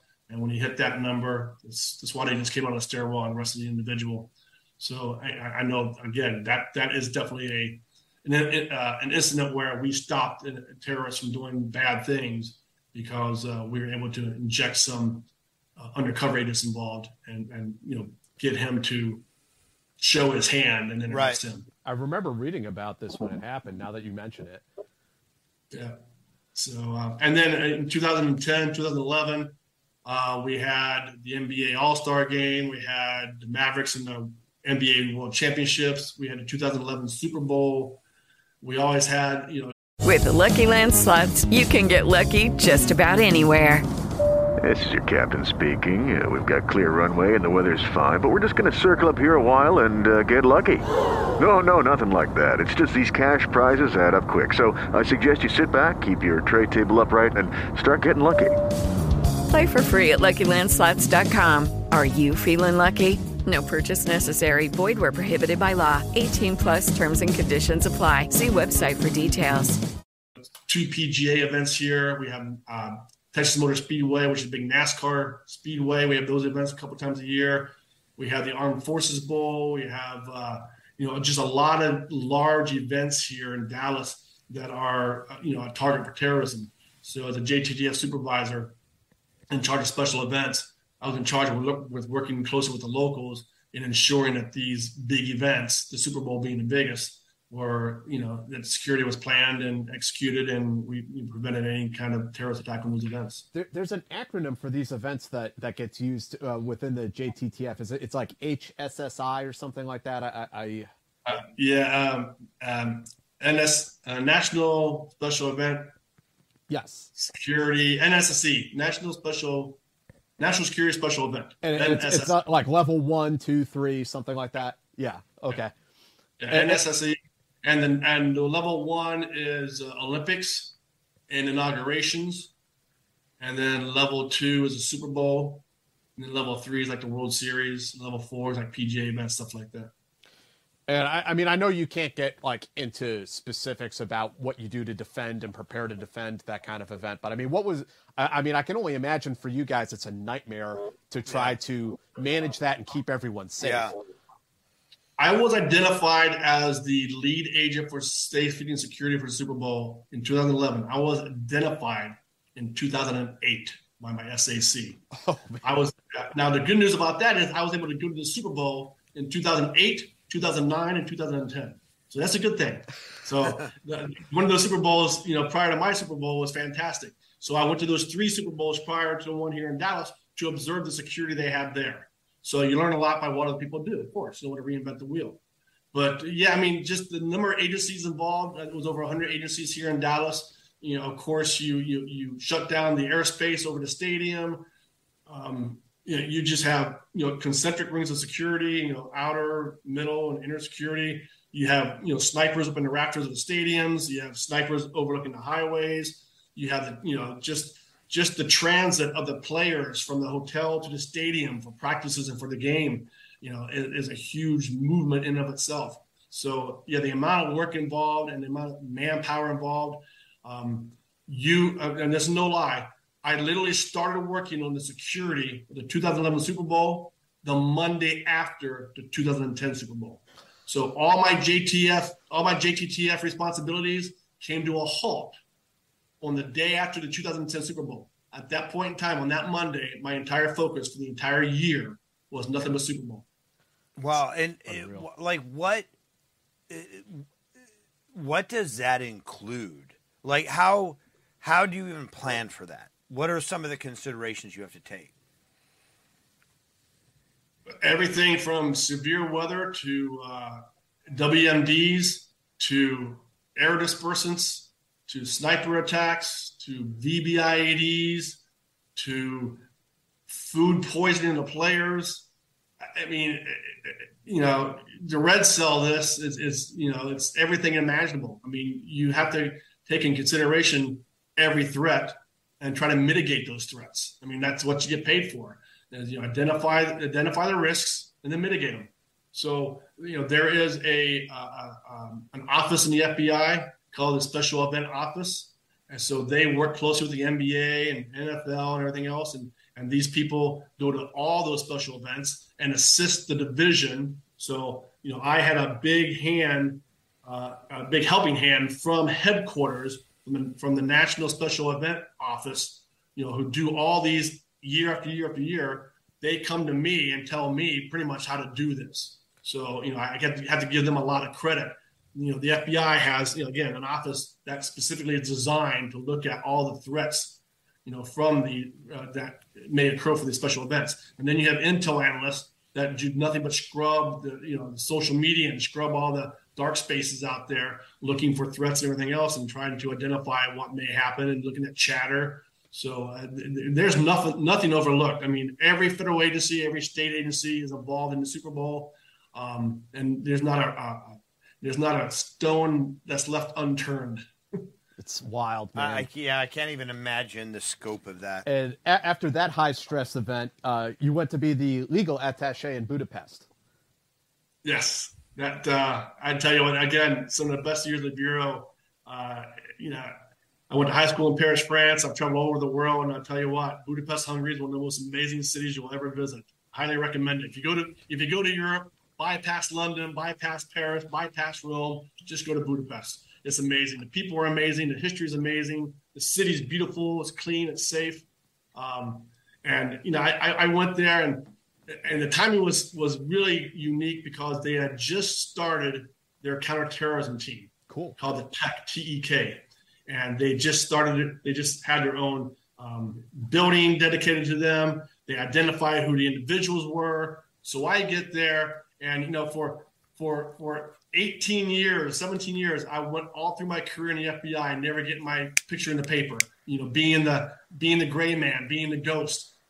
Having my home not even listed in my name, only my wife's name. So trying to be an invisible person. So I get to Budapest, Hungary, and like day 2, I'm on Hungarian national television, all 3 stations. This is Greg Shaffer, the new legal attaché in Budapest, Hungary, former member of the FBI's HRT, blah, blah. So to get my entire history on national television. And for me, that was a huge paradigm shift and something that was really difficult to grasp. But bottom line, the Hungarian National Police and their counterterrorism people are just great guys. I actually was able to bring 3 of their senior operators back to HRT, and they observed our selection process, and they took back and mimicked our selection process for their selection, for their individuals. And I was able to help them out designing a selection process, designing CQB rooms for them, because they were just really at the forefront of designing this new counterterrorism team. And with my experience in HRT, they took advantage of that, and I worked very closely with them. It was just a lot of fun. Oh, okay, so what the hell is this title, legal attaché? Sounds like you were a tactical attaché to the Hungarian counterterrorism unit. No, it's you basically are every legal attaché, and most embassies in the world, U.S. embassies in the world have them now. You work closely with the national police of that country, and you assist them in any investigation they have that has connectivity to the United States. Gotcha. And if it's any organized crime, chances are the money from the organized crime is going to go through a U.S. bank at some point. If it goes through a U.S. bank, we have jurisdiction, so the FBI can help. So that's how the FBI gets involved in overseas investigations, is that we find that connection to a U.S. entity, whether it's a bank or a cell phone carrier or anything like that. If anything associated with America, the FBI can now use its resources to assist the foreign nation in their investigation. And so then you finished out your career with FBI going back to Dallas. You told me you wanted to go back to being a bit of a knuckle dragger and a door kicker. Yeah, I went down 2 ranks from a GS-15 under a GS-13. Wow. The ASAC, the Assistant Special Agent in Charge of the Dallas Field Office, was a friend of mine. And I told him I wanted to come back to Dallas. He said, "What do you want to do?" And I'm like, you know what? Here's what I want to do. I want to be on a violent crime task force. I want to step down. I don't want to be a supervisor. I want to be, like you said, a knuckle dragger. I want to be on the streets. I want to arrest people. And of course, again, with my tactical experience in HRT, he was more than happy to put me on a squad. And we had a lot of last 12 months of my career. I put a lot of people in prison and kicked in a lot of doors, and a lot of fun. So before we get to sort of your post-service career, and are there any user questions? Yeah, there are a few. We'll get to those. The other topic I wanted to bring up with while we have you here is in recent years especially, there's been a lot of talk about the politicization of the FBI. And I know it kind of like breaks the hearts of yourself and a lot of other FBI agents that I've spoken to over the years, because they have told me they spend so much time trying to be nonpartisan and unbiased and stay out of the politics. And we're just cops. We're just enforcing the law, right? And I wanted to ask you what you thought about this, whether it's right or not that the FBI has been politicized, if you think that's accurate. And second, how you respond to seeing kind of your bureau being dragged through the mud in the press at times. I tell you, Jack and David, and I mean this with my whole heart. It crushes my soul to see what's happening in the FBI. It just crushes the soul. I don't have the words to describe how much it truly hurts me. The good news is I feel in my heart of hearts that a majority of the field agents out there running cases and investigations are true American patriots and don't give a lick about what political party you're affiliated with.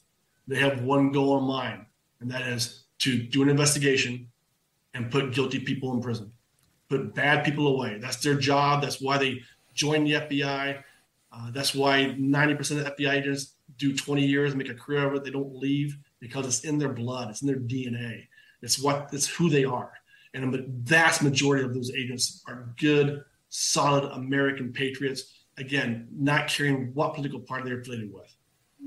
That being said, yes, there is corruption on the 7th floor of headquarters, and it's rampant. And one of the problems with the FBI is the director of the FBI chooses the SAC, which stands for Special Agent in Charge.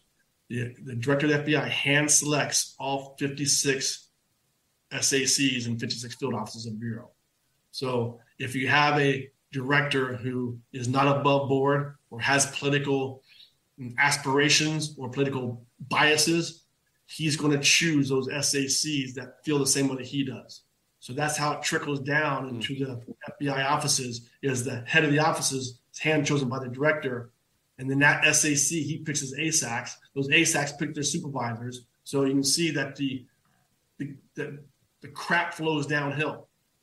And it's starting to affect those street agents that want to do nothing but put bad people in jail. So we, the American people, have got to hold the FBI's feet to the fire.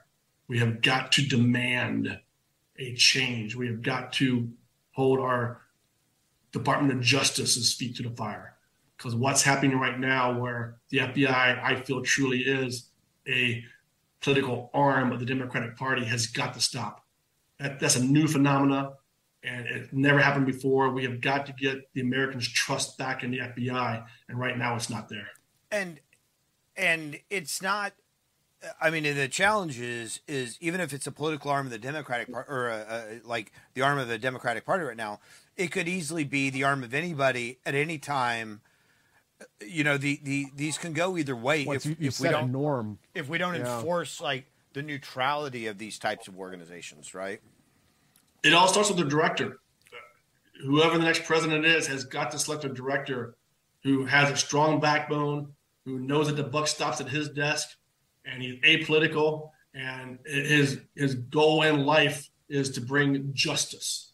That's all, just justice. Doesn't matter what side of the aisle you come from, justice is justice. And they just need to pick a director who is willing to stand up for that and hold his feet to the fire and make sure that he does that from the top down. And it's not a difficult fix. I really don't think it's a difficult fix. It can be fixed, but we need to have a director who's just really an effective leader and truly has no political biases in mind. All he wants is justice across. When we had Danny Coulson on the show, he told the story. I mean, I think he was pretty senior at the FBI at the time, and it was someone from Clinton's in the Clinton administration, and Janet Reno was in the room with the Department of Justice, and the person from the administration asked Danny to open investigations into everybody who was protesting abortion clinics at the time. And Danny looked back at them and said, I can't do that. That's not constitutional. And to her credit, he says Janet Reno backed him up and was like, yeah, he's right. Do you feel like that's the kind of mentality that's not happening right now, that there's not somebody, putting their foot down and saying, hey, that's not who we are? Absolutely. I mean, you look at the parents of, Loudoun County School District, children and being investigated by the Department of Justice because they stood up against a school board. Right. There is no investigation. There's no FBI violation there. So why is the FBI even involved in that? I think that's a perfect example of how it's being corrupted right now. Right. And then you have people like Strzok, and, we talked about that a little bit, that they get off with a light tap, so it doesn't discourage any type of politically motivated behavior, whomever is doing it, and for whomever they're doing it for. Yeah, and I'm going to throw a bomb out there right now and talk about January 6th real quick. I mean, why is the FBI investigating people for trespassing? Last time I checked, trespassing is not against the United States Code. 18 USC is what the FBI investigates and charges people with. Trespassing is not a federal violation. So why is the FBI even involved in this January 6th? I mean, if they're going to be arrested for insurrection, then arrest them for insurrection. Mm-hmm. But to this point, I don't think there's been any cases for insurrection that I know of. It's all been trespassing. So it should be like a Capitol Police issue. Yeah. One of the complaints I heard from retired FBI agent was that a lot of the agents had a problem with the director of the FBI going down in front of Congress and talking about, I think when they decided not to charge Hillary, and they felt that really politicized the FBI to have the director in front of Congress kind of giving this sort of speech under oath about that.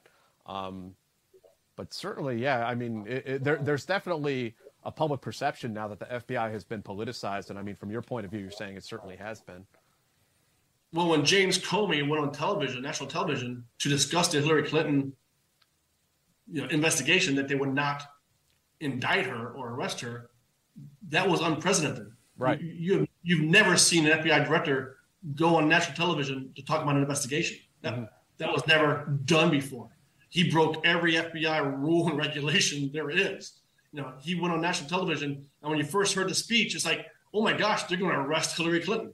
And then he gives all the reasons why she should be arrested, and then changes tune and says they're not going to arrest her because of whatever his reasoning was. I think a precedent was really the only thing he said. Yes.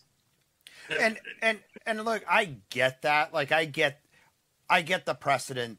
Like, going back to the precedent of like trying to impeach Bill Clinton.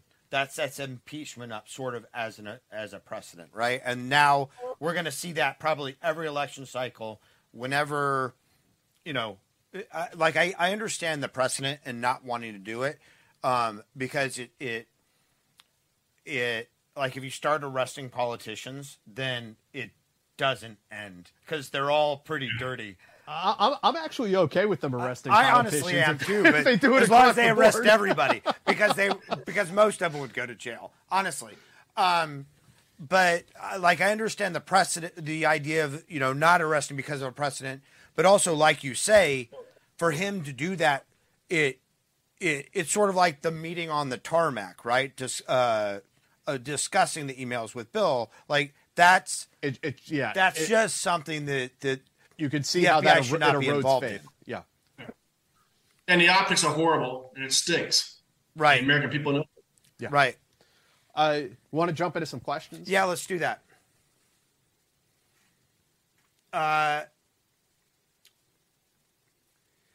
So thank you, Jackson. What was your favorite part of Selection or Knots?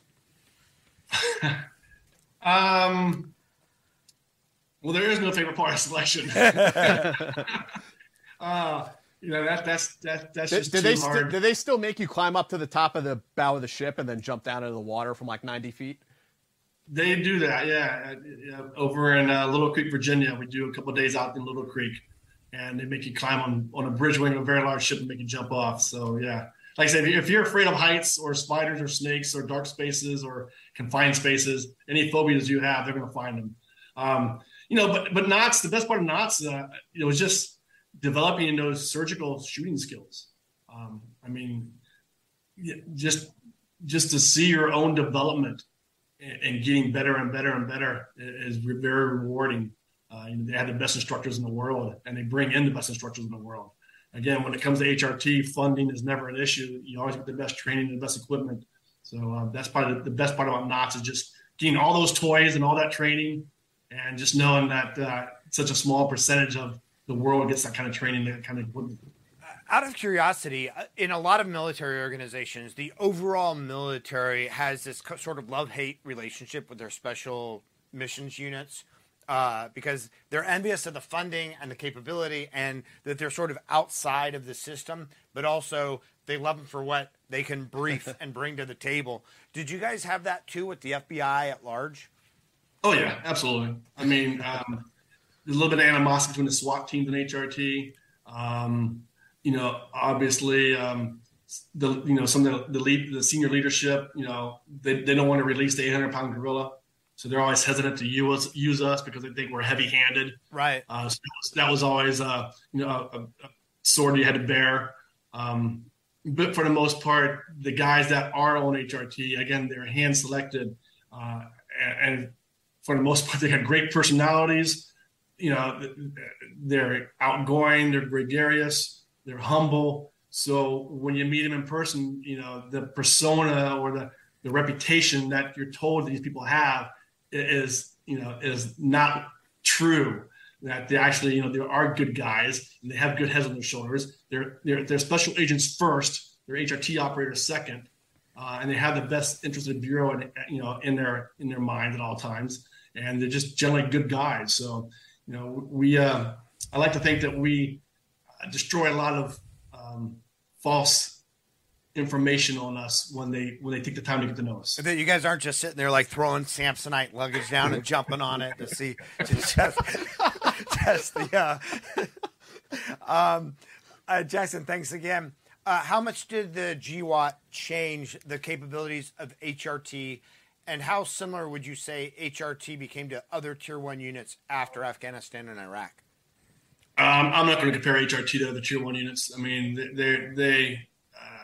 their skill sets are far greater than ours. We can run alongside them, and I like to think our CQB skills are equal to theirs. But they have skill sets, that we would never be able to mimic, only because that's not our mission. Mm-hmm.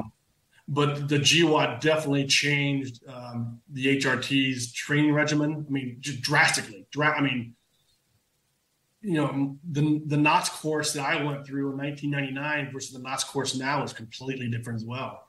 Because, now we do know what we have to do to work alongside those special mission units. And I think the training and operation for both CAG and for Dev Group as well has changed. I mean, you learn so much, during those operations, real world operations, you learn so much. So, our training, our equipment, how we go about things, for the HRT, the amount of change I can't even begin to describe, because it went from, being, looking at things strictly from a domestic terrorism, hostage situation to now you're looking in the hills of Tora Bora, right? Or you're in Fallujah, looking for, Saddam Hussein, and those things are so vastly different from each other. So, yeah, great question. But, yeah, HRT has changed so much in the last decade. So, Christian, thank you very much. FBI HRT work at the Super Bowl training. Well, and we talked about that at length. Christian, I hope that answered your question. If not, ping us in the chat. Danny, thank you. Does FBI's hurt ever augment support the Secret Service SRT or counter assault team? My brother was a counter assault team operator when I was on HRT. So they came to our shoot house. They heloed in our shoot house. We heloed in their shoot house. We work alongside them a little bit. If the president ever was taken hostage, I know the HRT would get the ticket on that, much to the CAT team's demise. The CAT team has a very specific skill set. They really do. And again, my brother was a CAT team operator for 5 years. They have a very specific skill set, but hostage rescue is not one of them. So they would defer to us. But, I like to think that my brother and I had a large part of developing a close relationship between the CAT teams and HRT. And what was the other part of the question? With who else? The SRT and CAT.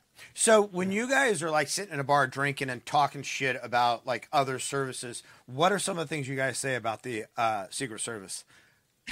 I'm just kidding. I would not want their job. As my brother said, he spent way too much time standing in the stairwell. Yeah. So.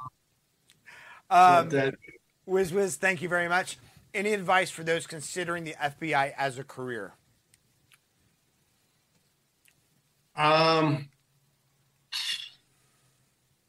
If you're, be diverse. I mean, take a boxing class. I love boxing. I think it's the best form of martial arts because that's where all fights start.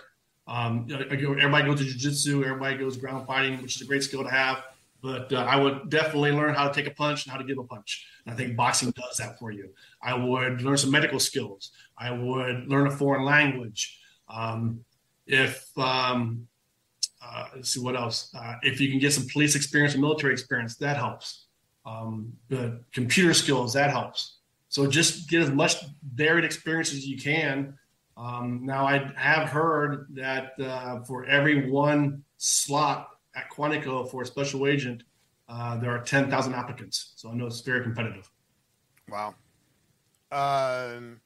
Drew, thank you very much. Does HRT solely recruit prior Tier 1 operators now, these days?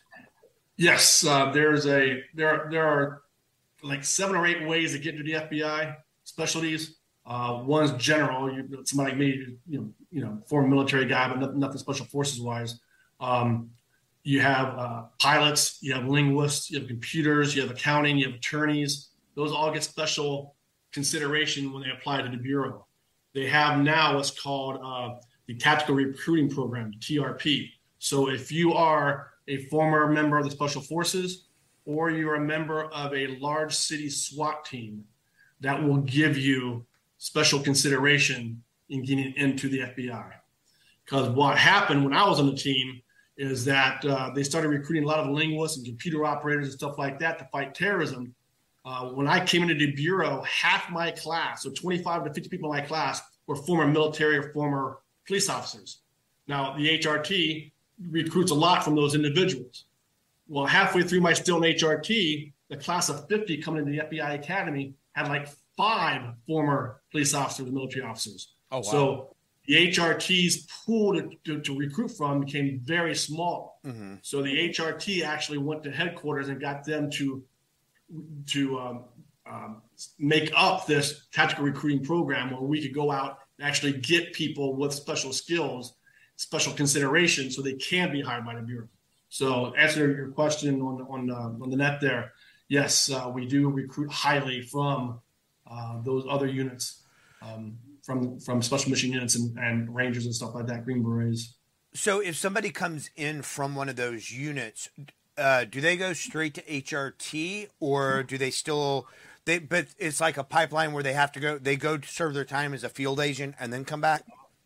It's a pipeline only into the FBI. Okay. So there's no promises to make HRT. A lot of guys come in and they don't want to get HRT. They got into the Bureau. They like what they're doing. They're seeing their family now. They're home at 6 o'clock at night. They're not being deployed. Their wives are very happy. So they say, I'm not going to go to HRT or try out.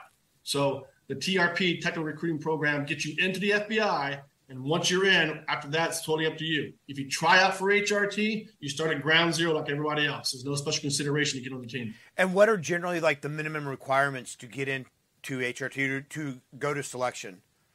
Again, only 2 years of experience in the FBI. They like 4 or more, but only 2-year minimum. And then you have to be invited. Okay.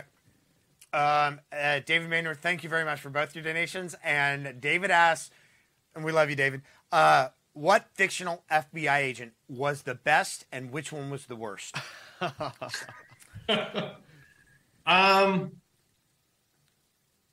The movie Heat and the movie The Town are 2 movies that depict an FBI agent. Both are bank robbery squads. I think both Heat, I think that was Al Pacino that played that role. And then in The Town, it was, I forgot who played the FBI agent in The Town. It's with Ben Affleck. He played the bank robber. Those 2 movies depict the FBI pretty much real world of a bank robbery squad. And then the worst one is probably Sandra Bullock. Where she's an FBI agent and becomes a beauty queen or something like that. Right. Our favorite, of course, is the one that's based off Danny Coulson. Yeah. Agent Coulson of S.H.I.E.L.D. Of S.H.I.E.L.D., yeah.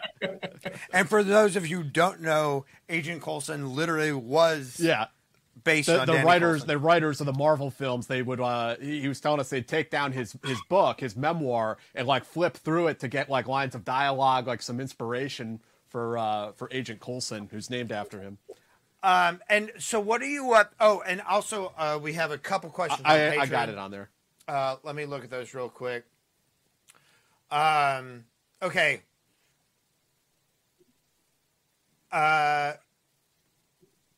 Isaac asks, he has a couple questions, so we'll get a couple of them. So he says, I'm a 29-year-old computer information systems major in my 2nd year of state, and I plan on getting my master's in cybersecurity. Couldn't join the military. Jack and Dave might know my story. I want to get into the intelligence community, but the truth is I'm having trouble deciding what agency to apply for.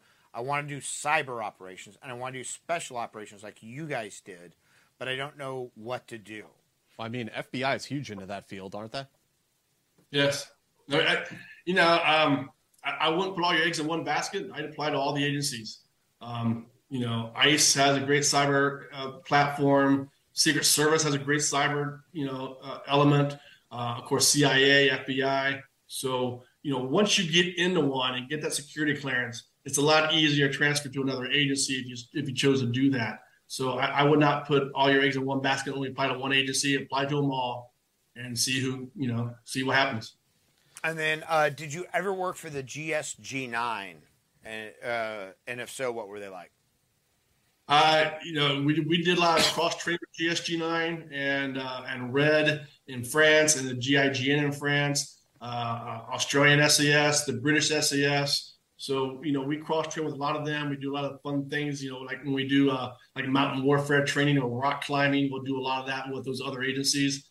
I know prior to me getting on the team, they used to have counterterrorism like Olympic Games that GSG-9 hosted. I know HRT participated in those. And I know that a good friend of mine, who's a former HRT operator who participated in those Olympic Games, is still very good friends with some retired GSG-9 guys. So, and then when we were over in Iraq as well, we always went by their camp and they came to our camp and we would share beers together and stuff like that. So that's pretty cool. And one last question from Artie. Thank you very much, Artie. Personally, I think White Chicks was the best FBI representation. And wasn't that the Wayans brothers? That was the Wayans brothers. So, Greg, talk to us about what post-retirement life has been like for you and what you've been up to since getting out of the FBI. Well, I started my own security company. It's called Shaffer Security Group. It's based out of here, out of Dallas, Texas. And I do a lot of security consulting, a lot of risk management.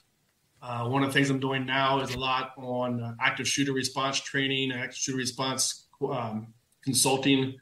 I was a part of the Parkland prosecuting team. I'm looking to get involved with some other incidents that occurred recently and their lawsuits against people who didn't do what they're supposed to do. We do a lot of special event security. I have upwards of about 25 guys that are subcontractors that I can call on to help me out. We do some executive protection. We do a lot of politicians actually for the executive protection. But for the most part, I do a lot of consulting, risk management, a lot of going to corporations and training their individuals and training their staff and their leaders and how to not only respond to active shooters, but how to implement counter active shooter policies and procedures. I did write a book, Security Secrets for Today's Dangerous World. Stay safe. Actually, it's doing very well. And in this book, I talk about survival mindset, situational awareness, everyday carry. I talk about security in offices, church security, school security. Again, how do you respond to active shooter events and acts of violence? The book really is for the layman. So if you have kids going to college or high school kids, highly recommend that book. I like to think that it has made a difference in a lot of people's lives. I do a lot of speaking at schools, not only to the teachers, but also to the students. And then I always try to bring in the parents of the students for an evening event. I love getting the parents involved, letting them know how to keep their kids safe, telling them to hold the teachers' feet to the fire and the administrators' feet to the fire, because the amount of active shooter response training in schools, when it does happen, most of it's happening very poorly, and it's not happening enough. So I guess my focus right now is just school safety. With what happened at Parkland, what happened in Uvalde, and what's happening across our great nation it's horrific. And I do think that we can stop this scourge of killing. I think we can do things to recognize those pre-incident indicators of violence. I do think it's a mental health issue. I think it's a counseling issue. I think it's a church issue. I think it's a family issue. And I think it's a gun issue, and all those rolled into one.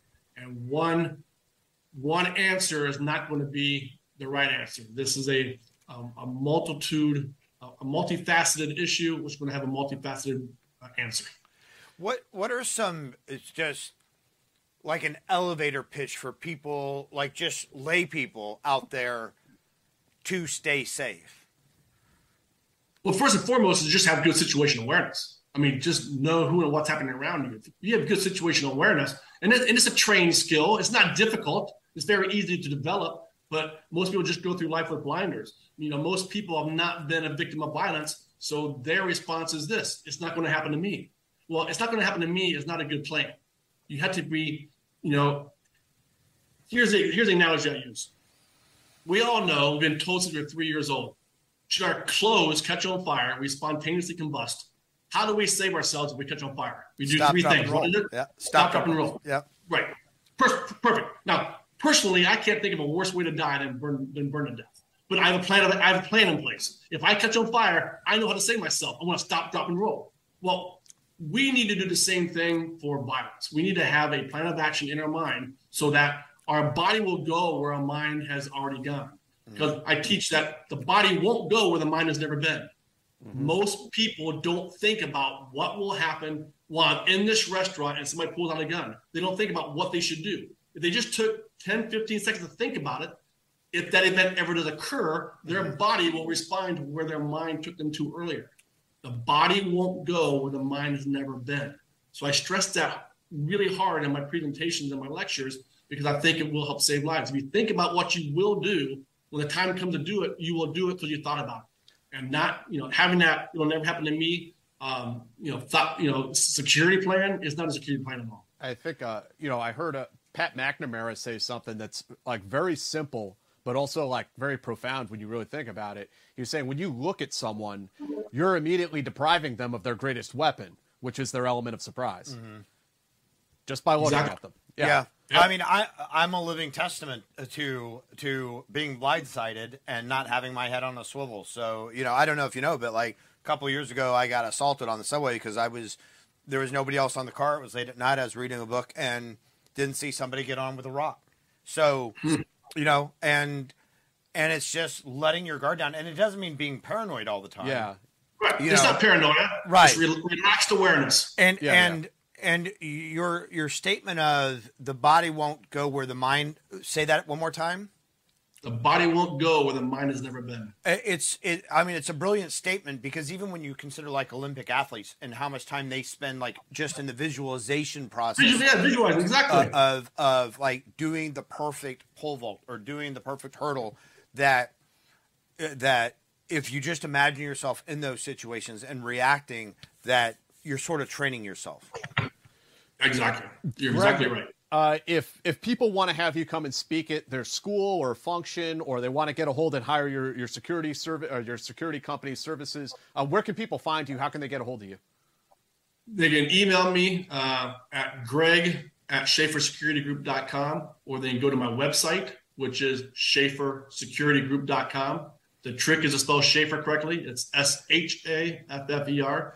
So www.shaffersecuritygroup.com, contact us, and I'll get an email. Or heck, I'll put my cell phone out there. Call me at 469-279-2696. I'll take your call directly. Awesome. And we have two more questions just popped up. Christian, thank you very much. What type of helicopters do the FBI use? We use MD-530 Little Birds. We use Bell 420s, and we use the Blackhawks. And then David Maynard, thanks again. What is the oddest skill you got trained on but never thought you would use but then had to, like rock climbing or whatever? Well, one of the fun with lock picking, that's kind of a fun skill set to learn, how to pick locks. Yeah. Did you ever get an opportunity to use that real world? Yes, absolutely. Yep. Did you fumble? Was it tough because you hadn't been practicing it, or did you like breeze in? It took the amount of time I thought it would take. Excellent. Again, the more you do it, the better you get at it. So I think I was able to pick a lock in under a minute. That's impressive. So coming up on Tuesday, we're having another former FBI agent on the show. I don't know if you know him or not, Holden Triplett. He is the former director of counterintelligence at the National Security Council, served in the FBI office in Beijing, second in command in Moscow. a lot of experience, 15 years in the FBI. So that's coming up on Tuesday. And then on Friday, Chad McCoy, who served in 24th STS with the Air Force. Both in studio. They're both in studio guests, which is we're getting drunk. super cool. Yeah. And Greg, I hope, if you're ever coming through New York, you'll hit us up and, you're welcome to come here, smoke cigars with us anytime. I'd love to, guys. It's been a great pleasure speaking with you guys. I love your show. Your guest list is just truly spectacular. I'm humbled that you even have me on your show. Thanks, man. Knowing that you're looking at your previous guests. I mean, I can't hold a candle what they've done in the past. And thank you for what you do, putting the word out there. And God bless you guys, and have a great holiday season coming up. Thank you. And we're humbled that you come on and spend your Friday night with us and our audience. So thank you very much. My pleasure, guys. All right, guys. We'll see you Tuesday and then on Friday. Take care.